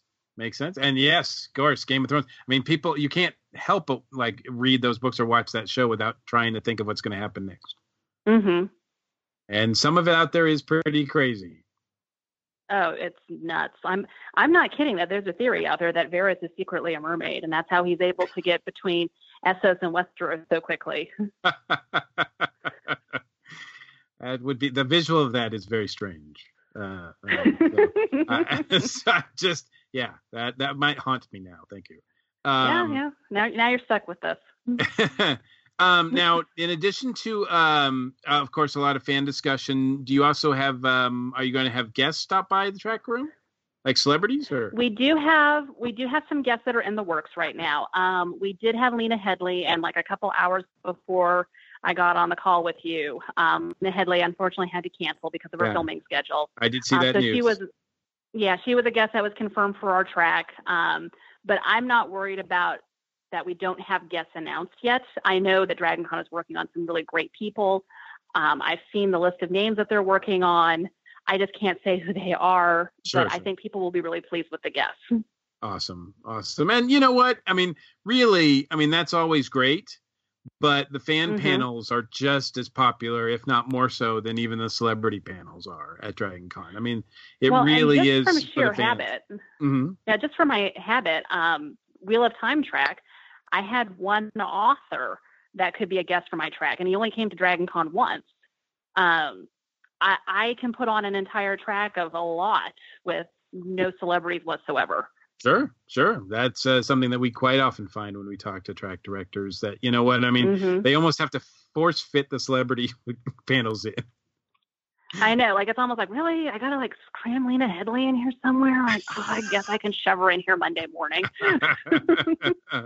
Now, with your personal experience or in your experience as a track director all those years, what are some of the big highlights that you've experienced at DragonCon over the years? So my biggest year at DragonCon was probably the year we had Robert Jordan come. That was 2005, and he was the author guest of honor for the convention that year. And it was my second time meeting him in person. I'd met him at a book signing a few years before, but this was like the first time I'd really gotten to talk to him and interact with him. And so that was really a big deal because I sort of like known him from afar through his work for so long, and his work had been very foundational to who I am as a person. I met my husband through his books. I've met all of my really good friends through his books. It's not a fandom, it's a lifestyle choice. Mm-hmm. So meeting Robert Jordan, getting to have dinner with him and getting to talk to his wife for a little while, that was a big year for me personally. And everybody that was at that year at Dragon Con with me is like, oh yeah, like remember the year Robert Jordan came? That was so cool. And there's a lot of things that came out of that year too. Like I ended up starting a fantasy literature convention in honor of Robert Jordan that's also here in Atlanta. Because people who had attended Dragon Con for that first year, that first time with Robert Jordan there said, this is really nice, but wouldn't it be great if we had a con for just us? Right. And like a fool, I listened to them. So, you know, there's a Jordan Con out there now. That's how it starts. And then the other really big year for me at Dragon Con was, and this is more sad, it was 2008, and that was the first Dragon Con after Jim had passed away, after Robert Jordan had passed away. And that was the year that Brandon Sanderson came to Dragon Con for the first time, because he was the guy that was going to finish the Wheel of Time books. And so he had to come out to Atlanta to meet us, and we made him do that. And so it was it was a very different experience meeting Brandon than it was meeting Robert Jordan, because Brandon is a much younger guy. He's my age. You know, we both grew up reading the Wheel of Time books together, and so our conversations were much more like peers talking about our favorite book series, and not so much like, oh, you wrote my favorite thing ever. Oh, is it okay if I touch you? Like, but yeah, so it was really great meeting Brandon for the first time. And I remember talking to somebody about Brandon, like, and we're looking at him, we're like, this guy has no clue, does he? He has no idea what a rock star he's about to be, because he was like just in our track room, like hanging out, like listening to our trivia contest and like kind of giggling over some of the answers we had. And like one of my friends was like, is that Brandon Sanderson? I'm like, yeah, he's just hanging out. I don't know what to do with him. And, you know, and now like, there's no way Brandon can walk anywhere without people being like, oh, it's Brandon Sanderson. Let me show you my Mistcloak or whatever, like cool Mistborn costume I have today. So it was kind of cool to like get to meet Brandon before he became the Brandon Sanderson. Gotcha. You got to say you knew him when. Yeah, and it was so fun. That's very cool. That's excellent. And so where is your track room? So our track room is going to be in Marriott in room 401. Okay. That sounds like a pretty sizable room. It's pretty decent. I think we're going to be able to fit a lot of things in there. Good. Yeah, there's I think it seats like 250 people, so we should be able to cram everybody in there. Awesome. And do you have obviously? No, yeah, I know you do, because I've looked and checked, and you guys have a Facebook group, and you've got a Facebook page and all that, and a Twitter account too, or? No, I don't have a Twitter account for the track. Okay, gotcha. I use Twitter a lot for work, and so in my head, Twitter is a work thing, not a fun thing. Gotcha. But the Facebook group that I was looking at did have a lot of stuff on it, and definitely, would you say that's the place to go to learn more about the track and what's going on? Yeah, if you do Facebook, that's a good place to go to ask us questions about the track, to get up to the date updates. I posted the track schedule there a couple days ago. It's, you know, obviously a tentative schedule, but you can look at it and see like what's going on or what we're intending to happen. And I post like little links that I find like that are high fantasy related and just things that are up for discussion. We did a poll a few months ago to pick a book, and so we all the Once and Future King this summer. And so we're going to have a book club discussion of it at Dragon Con. Very nice. We'll probably do that as we'll probably do it as like literature circles, because I'm a teacher and I have to turn everything into like an educational thing. That sounds awesome. And yeah, like most of the track rooms that the tracks at DragonCon, thanks to Facebook and a presence there and with a group, now that's something where you have a community all year round. Mm-hmm. So that works out really well. And of course everybody, and that's the beauty of it. When people come to DragonCon, it's like a sort of an in-person reunion of everybody who's been, hanging out, chatting in the community all year round. Yeah, that's definitely what I've discovered. One of the reasons why we wanted to do a Wheel of Time track low those many years ago is because me and my husband were very involved in a Robert Jordan fan forum, and we wanted a place to have a meet so we can meet all the people we've been chatting with. Mm-hmm. And so we're like, hey, let's make a track at DragonCon. Then all of our friends will come and hang out with us. Yeah, and so you've sort of a lot of challenges, it sounds like, but with this first year of this being a track, but it sounds like you'll have no problem with, getting fans interested, because you've got really hot topics right now, especially Game of Thrones, which is going on as we speak. Is the season going to be over before DragonCon? Because that would be ideal, right? Yeah, the season will be completely done by the time DragonCon is here. Oh. Just too short. So we'll do it's a shorter season, but they seem to be cramming it full of a lot of stuff for us. So I'm like, okay. Yeah, so there'll be a lot to talk about. And then of course, with those folks moving over from the Tolkien track, as well as all other, fantasy, fantasy. Now, there's still a literature fantasy track, right? That's separate? Yes, there's still a fantasy literature track, and that's run by Charlotte Moore.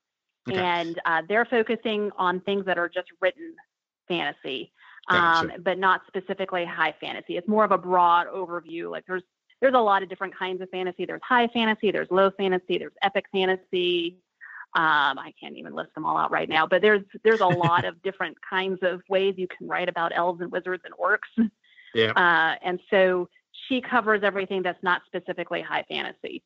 And she only does written works.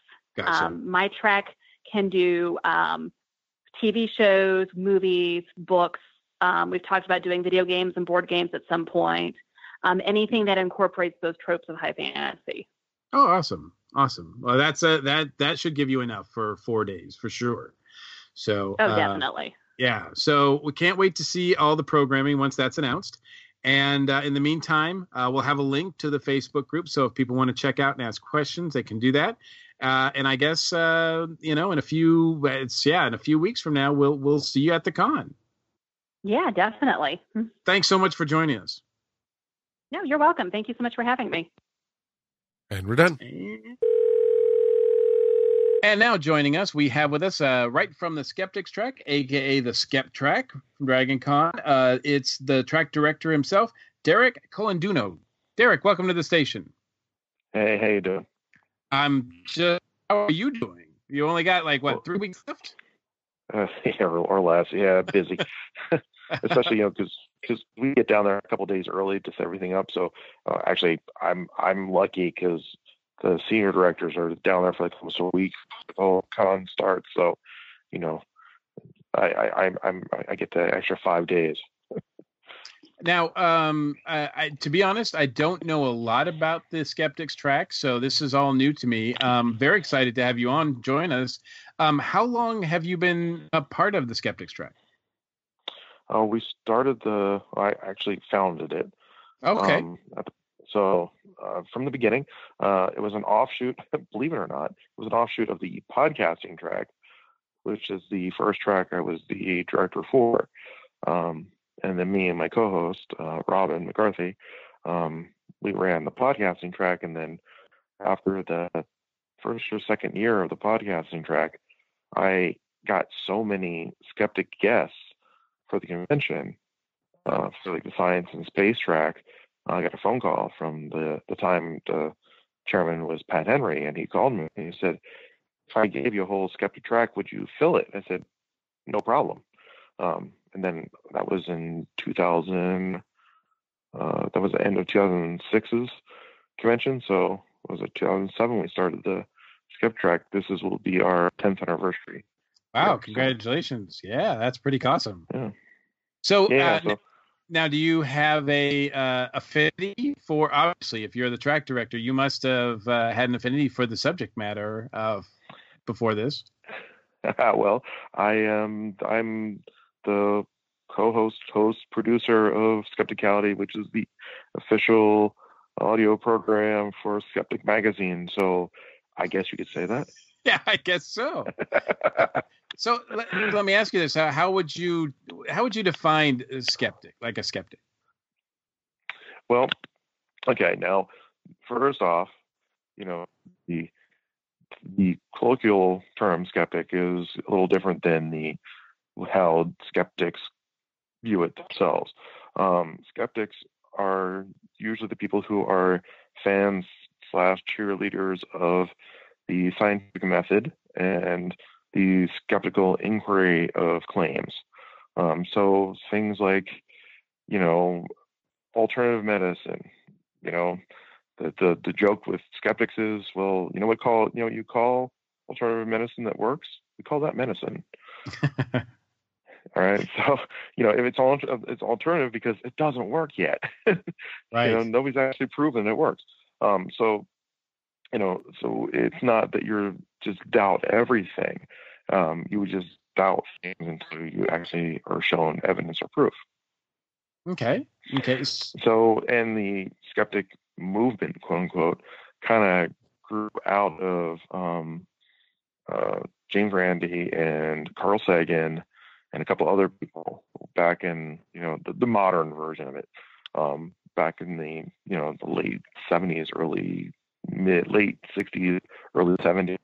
And it really is at the root, it's mainly a consumer protection group, really, because there's a lot of public that nobody believes, or they believe in things, or they think things work that don't, and there aren't government agencies that deal with that. So at the beginning, it was things like James Randi's best friend was Johnny Carson. So Johnny Carson was a big skeptic. He never told anybody because he didn't want to on the air. But if you go back and watch Johnny Carson, they many times where they just did debunking of crazy people like Pierre Popoff and Johnny Carson. Remember when James Randi came on the show and showed him how he was getting, quote unquote, his messages from God, and it was actually his wife in the audience who had information from people's wallets in the audience. So they weren't messages from God; they were, messages from his wife in a hearing aid he had that was deep ear, and they actually found the signal, and they played the actual her telling him about the people that were standing there. Wow. And things like educating people on things that they think are scientific, like homeopathy. And you see that stuff, and they think it's like alternative medicine. And if you actually learn about it, it has no actual feasible way it could ever work. You can test it all you want, but it's just water. Mm-hmm. I mean, if you actually learn about how it works, it's if you just do the math, the Avogadro's number. There is a zero. Let's say that the claim, which is on its face crazy to begin with, that if you want to cure something, you use the same thing to cure it, but you have to dilute it. But the amount of dilution that you have to make to make a homeopathic treatment, if you actually do the math, the odds of you actually getting one molecule are impossible. Gotcha. So in this kind of discussion, this is what you guys cover mostly, or what kind of what else you got? Stuff like that. A lot of things we really focus on the misunderstood elements of stuff that actually has scientific information behind it. So we're not quite the skeptic. The science track. Okay. We're kind of an offshoot of it, but we kind of deal with the why things are either true or not true that people might believe or claim to believe, or they might be claim could believe, but they don't. So we're kind of like the cheerleaders of science, but we're kind of an offshoot. Like we deal with people who have vaccine denial. We've actually had the past couple of years, we've had a couple actual researchers on transgender people. So they actually give you the actual science behind it. There is science there that people don't know about. So things like that. Gotcha. It sounds very interesting and stuff. It sounds like like really good programming. And what kind of have certain panels that are like pretty much things that you do, like big deals every year? Yeah. So considering that, the couple people who created the skeptic movement, one of them is an illusionist, a magician, James Randi, and magic and illusion are a big deal in the skeptic world. How magicians work.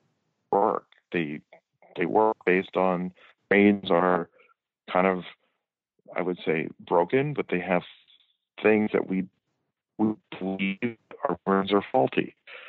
Magic works. You can do things like make a coin to figure how brains perceive things. So magicians are a big deal in the skeptic world. So we have some panels about how the magicians work in their skeptical methods and how they in their magic shows, they show you some things that shows how their magic actually works, which is kind of cool. Wow, that sounds very cool, actually. Yes. Yeah. Very cool. Yeah. So it's not they don't give away the trick, but they will kind of be one of the one of the big back in the 80s is psychic surgery stuff. Right. Yeah. Right. Pull stuff out, all that, which is tricks. And so they kind of show you do it. Kind of tap it. They say, look, I am not. This is how this works. So a lot like stupid stuff, just to prove that it can be done. Yeah. So we have a big magic show, usually on Saturday or Sunday night. And this year we have the Atheists of America are doing a giant party one night over at the Hyatt. Gotcha. As part of the track. Yeah. So I was going to say. So is it just Is there a theme to the party? Just a reason to get and let loose, right? So you got the big party. Yeah. And then we have the magic show, and there's a few workshops that people that are guests on my track they're doing, which are these side things where your membership badge gives you access to everything at the convention, other than workshops, which are an extra fee. But the workshops usually come with things, and they're also more hands-on and longer. So like a workshop would be 3 or 4 hours, usually broken up in like a couple different days. So they've been doing that for a long time at Dragon Con. I know that some of the guests that do like meditation workshops and things like that have been going on for a while. Now, if someone wants to find out in depth the panels you guys are running, where is there, in addition to, of course, the app and all that, is you guys have a good Facebook group? So is everything, all the information posted there? Yeah, the stuff at the Facebook group, or you can do the skeptic.org, which is the website. I have our tentative schedule. I posted it a few days ago. So barring the convention having to move things around, which happens. Yeah, well, people always complain about that. Well, why do they put things that I really want to see? They're always like against each other. I have to remind them the convention has to do that on purpose. because usually those are the things that everybody wants to see. So if they don't get each other, they're going to end up with 78,000 people trying to go to one event. That's true. And the city was down. So we actually on purpose put the really cool stuff at the same exact time. So you have to choose. I know it's a pain in the butt, but it's for people's safety.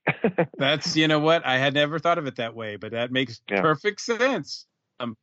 Where's your track room? We're easy to find. If you're in the Marriott, go to the Sky Bridge that goes to the Hilton. We're on the Hilton side, right when you can come into the Hilton. If you're on the Sky Bridge, if you look to the right when you get into the Hilton, we're right there. Awesome. Well, we will definitely find. Absolutely, and we will definitely look for you. I hope I get to see you on my travel to Dragon Con, and I encourage everybody to check out your track as well. So we will post the Facebook group link in our show notes so that people can check it out. Cool. Yeah, thank you, Derek, for joining us. No problem at all. And now, last but certainly not least, we have with us from SMP Designs, Sean Patton joining us on the station. Welcome, Sean.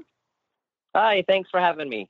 Absolutely. I definitely am excited to have you join us. The work that you do directly and indirectly for folks at Dragon Con.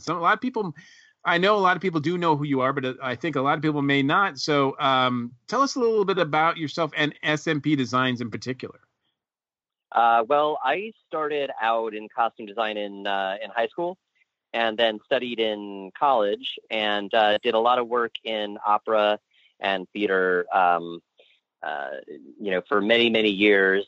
Then worked for a supply house, a national supply house, and ran their costume design shop, and kind of got into doing some media stuff there, some TV commercials, things like that. And then also had a couple of people who were doing, some of the cosplay stuff kind of in the early days back in like 99, 2000 come in. And I kind of fell into it from there, and it's all just kind of snowballed. It's all just kind of snowballed from there. So now I've moved away from doing theater and things like that, and I do a lot of commission work for collectors, and then I do a lot of work for agency and media type things for corporate clients and that kind of stuff.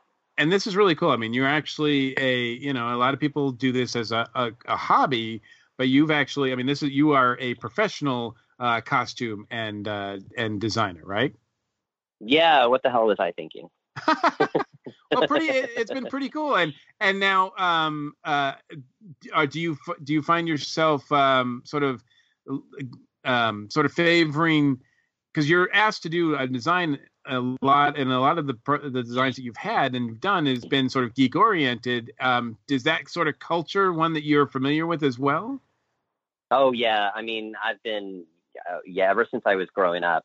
We've comes from my parents and my entire life growing up. I was always watching early days of anime in the 80s, and my parents were big like Stephen King and fantasy fans and that kind of thing, and so it's kind of I've grown up around it. My dad was a commercial artist, and I remember growing up hanging out in his studio flipping through all of his Frazetta books and Vallejo books and Picasso and everything from fine art to fantasy art to the pointillists and the cubists and everything. So I've had a wide range of experience in art and media.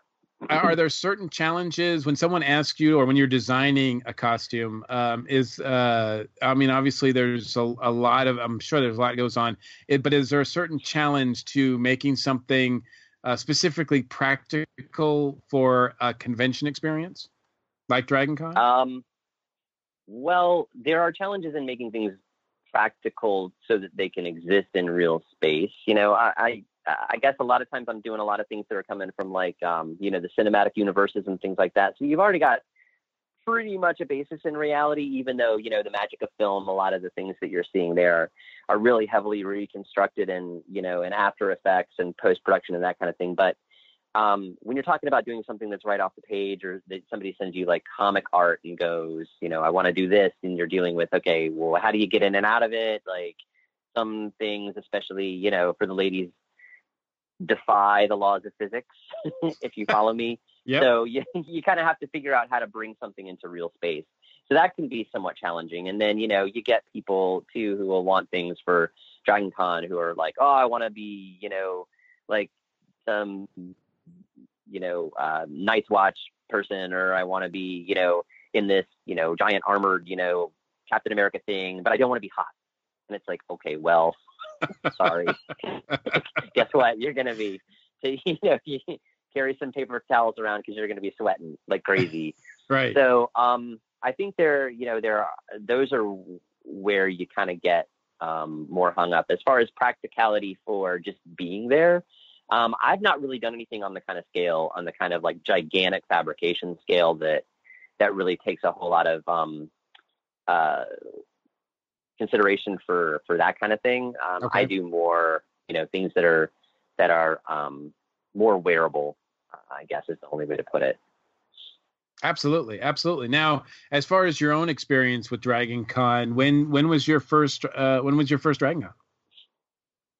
My first Dragon Con, I think, was 98. Okay, so very nice. Yeah, and I've not missed a year since then, if you Very believe it or not. So this will be my 19th year. Yeah, this will be my 19th one. So were you crazy. dressing up from the beginning? No, not really. I didn't. We would kind of go and just sort of hang out and actually spend a lot of time in the gaming room, doing card games and board games and stuff like that, and then also doing a lot of the film stuff and kind of the late night anime what's the word I'm looking for, festivals and that kind of thing. Sure. So I didn't really get into it until around 2000, 2001. I started kind of getting into it. Okay. And then it sort of snowballed out where I started making a bunch of stuff for other people. And then I started making things for myself. And so, I do a lot of projects, for other people who are running around. And then I'll do like, maybe one thing for myself each year. And then that's pretty much it. Gotcha. One new thing, or do you find do you dress up just once, or do you just have one new costume a year for yourself? I'll have one new. So I'll have 3 things that I'm sure at this point, and then 2 of them are pieces that will go with the person who's coming with me, and then the other one will be going with someone else who's already going to be there. So all 3 of the things I'm bringing are going to be pairs, one part of a pair. But every once in a while I'll do things just because I think it's cool or I want to. But now, since I go with one of my best friends, it's always kind of fun for us to have things that go together. I'll tell you what, I've been going since 94, but it was pretty apparent to me right from the beginning that Dragon Con was a costuming con. Very early on, I would see costumes that I would never see at other conventions. I mean, sure, if I went to a Star Trek centered convention, there would be people in uniforms and everything. But to the extent that Dragon Con always has this history of intense and elaborate costuming, is just, I think, I'm sure there's other places around the world that are comparable, but man, for a while, Dragon Con was at the forefront of that, I think. Yeah, I mean, it really is. I mean, I've got a lot of friends who go out to San Diego and do New York and that kind of thing. But and those are really great. But it's everybody always says in the U.S. Dragon Con is the costume convention. It's where people just really bring their A game. And I mean, people come from all over the world to do it. I mean, it just so happens that there's a huge, community here in Atlanta, but I mean, there are people who come from everywhere for this, and it's pretty amazing. So in addition to the couple that you're doing for yourself, can you give us an idea on how many other costumes or designs that you're working on or that are going to be yours for this year for other people? This year, I'm keeping it pretty light this year because I've got a lot of other projects. I've got a lot of other projects going on, so I'm kind of keeping the Dragon Con stuff a little bit on the light side. And I've been having to travel a lot too lately, so that takes a giant chunk of time out of what I'm able to do. But I've got about four good projects going on this year. There's a Stardust project. I've got a Nightwing going on. I'm working on one of the ones that I'm doing with my friend. We're doing Captain America and Red Skull, and then let's see, what are some of the other ones? I know I'm forgetting one or two of a few things going on. Nothing really crazy, overly complicated. So I'm not quite, pulling my hair out yet. Yeah. But it's good. Yeah, there's going to be some fun stuff. I mean, I've had years where I had like nine or 10 projects for Dragon Con, and it just was, it was just bedlam around here. Right. Yeah, sure. It was just bananas, and I'm like, I'm getting too old for that. I can't do that anymore. I gotta spread it out a little bit. Let me ask you: is there one or a couple of different costumes in mind that were particularly challenging that you're, you look at and you go, man, that was something? There have been a few that have posed their unique challenges. I think I did a King Loki.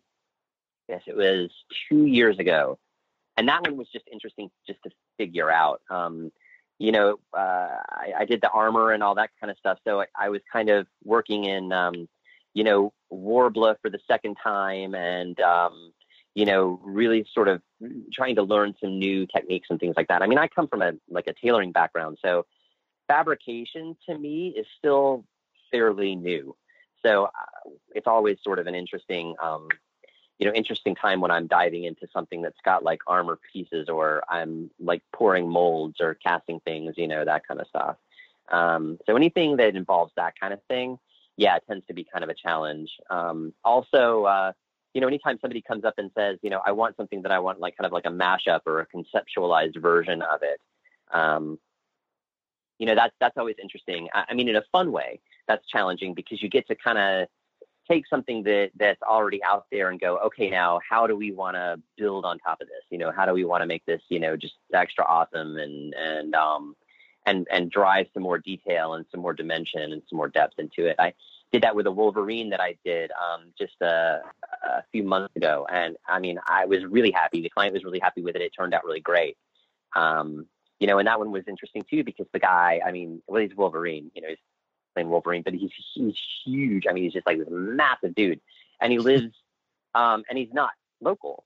So, I'm like trying to do mock-ups and build mock-ups and send off to him for fitting and make sure that we've got, all the proportions right for him. I mean, his arms are like the size of my legs. It's crazy. I mean, so that's always interesting too, is just, someone who's not like a standard fit size or not a fit size of one of my forms. Mm-hmm. Puzzling out exactly how to get that fit just right so that it works for them and also make it movable. That can be a fun challenge as well.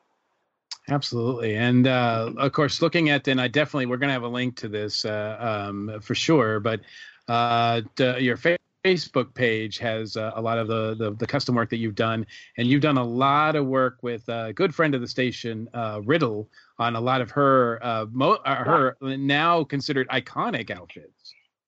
I have, yeah. She's actually one of the first people I started working with in this. I don't know, do we call it industry or what do we call it? I think we do now. But she and Yaya actually were the first two people that I started working with in all of this. And it's funny because I'll see them, or I'll see Yaya and Brian, and we'll kind of look around and go, how did this happen? Like, where did this come from? Like, do you remember when we were like hanging out at the shop going, oh man, we should like make this and do blah, blah, blah. And now with everything that all of us are doing, I mean, they've got, patterns and fabric lines and stuff. And, we're all, working in, film and television, and, I'm still doing, private commissions, and it's sort of bananas how it's really become its own kind of cottage industry. But yeah, I've worked with her on a lot of stuff. We did Black Cat, we did Rocketeer, we did Mary Marvel, we did a couple of anime characters, and little bits and pieces of a lot of different things. And they've actually done a lot of stuff for me too. They've helped me out with some of the early pieces that I needed cast pieces with. They would help me with some molding and casting stuff. So it really has been a very collaborative effort, and it's a very it's very community oriented as far as we're all concerned. Yes, that's good to hear. That's good to hear, especially still with it being more of an industry now and a profession for a lot of people. It's good that it still has that camaraderie aspect to it. Yeah, definitely. I think that if it ever became not that way for me, I would probably leave it. It's something that I do that I enjoy, and if I get to the point where I don't enjoy it anymore, then I'll have to go in a different direction. Now, you've already mentioned that one of the costumes that you've got going on for this year for yourself will be Captain America. Is that the same one that I saw you? I was a table neighbor at a convention event with you, and there was that amazing Captain America costume that you were showing off. Is that the same one? It is. That is the same one. It was in progress when you saw it there, but it is the same one. I debuted it at Heroes Con in Charlotte back in June, and it went over really well. It's great. It's on the folio on the site and all that kind of stuff. And so now I'm working on a concept version of Red Skull to go with it. So Red Skull will be debuting at Dragon Con along with Cap. And, gotcha. And my buddy Chris, who's coming down and going to the convention with me, will be sporting Cap, and then I will be doing the new Red Skull. Oh, okay. So you're switching it up. Yeah, because he really wants to wear Cap, and I was like, okay, that's fine. I've worn it once. I was gonna say it looks like Cap is a theme with your costuming, and I'm wondering if that's a character that's got a special place for you, because it seems like you've done a few with Cap. Yeah, I have. I've done a couple. Yeah. No, Cap is by far one of my favorite characters. I've always been a big Cap fan, and so I of course get like really excited about doing some of those costumes. But I've done so many of them. I'm kind of like, if I ever see like navy blue Cordura again, I'm gonna have an aneurysm. But it's still one of my favorite characters, and there's so many different versions and so much you can do with the character. It's a lot of fun. I don't think that character will ever be boring for me, Gotcha. Even after the 100th one.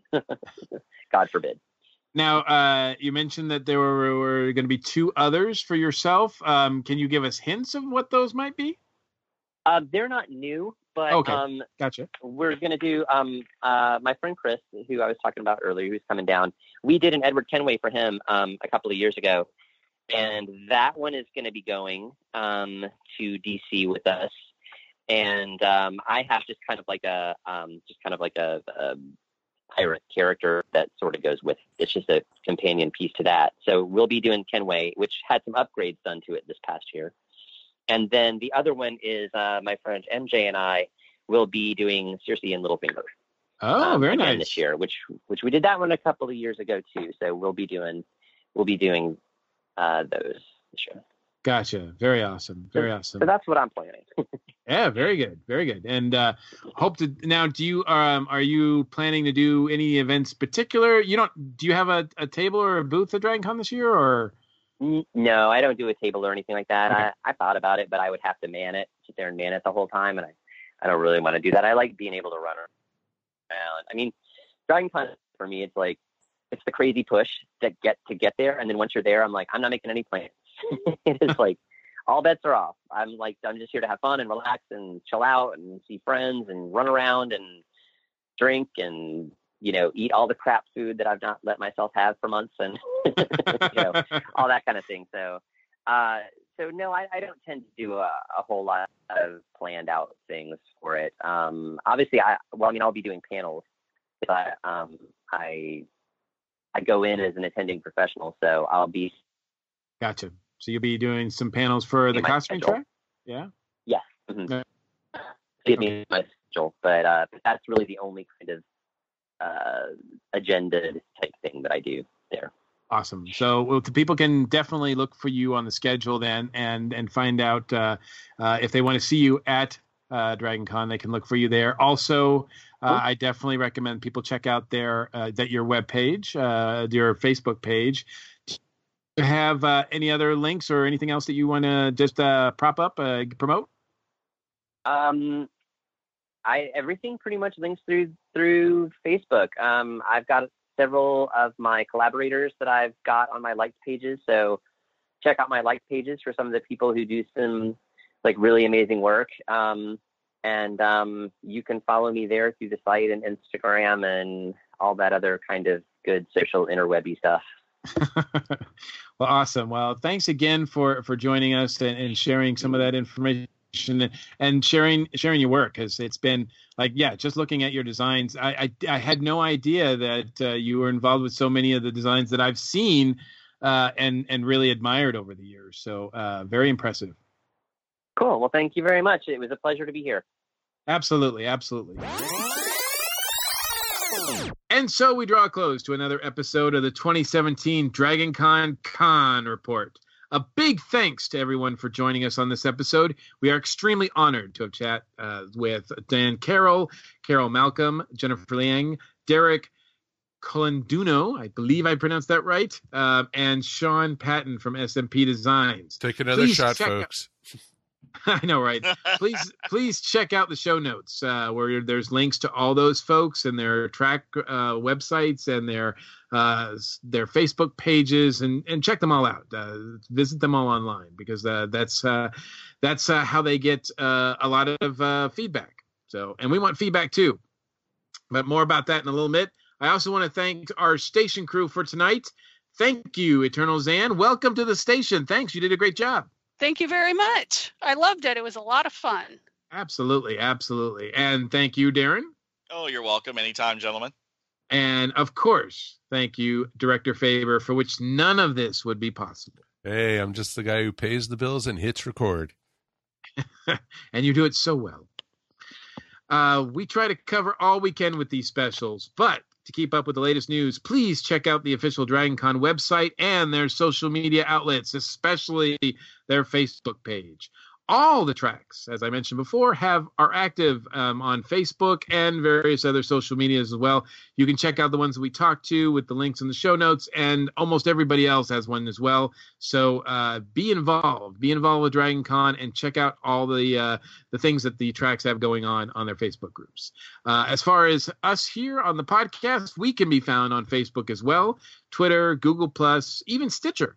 We want you to be part of the station. We want you to be part of the discussion. We want you to be part of Dragon Con. So we want to hear your participation in Dragon Con, what you're looking forward to. Give us a call, 404-963-9057. Leave us a message. Tell us what you're excited about, even if you've got an event or something you want to promote. Call us and we will play that so that people know about your parties, know about your panels, know about what you're doing at Dragon Con, because it's a big event. So if we can help give a little attention to your event, to your panel, we would be more than happy to do so. So please reach out to us.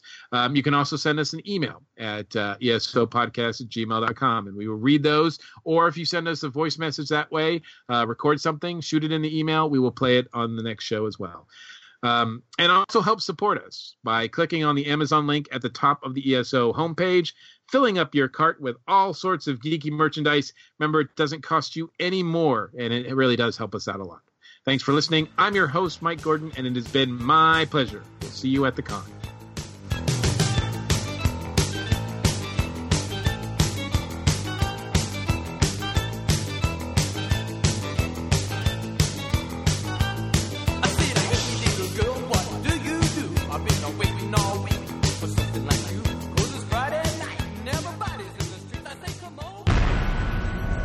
This has been a broadcast of the ESO Network, your station for all things geek.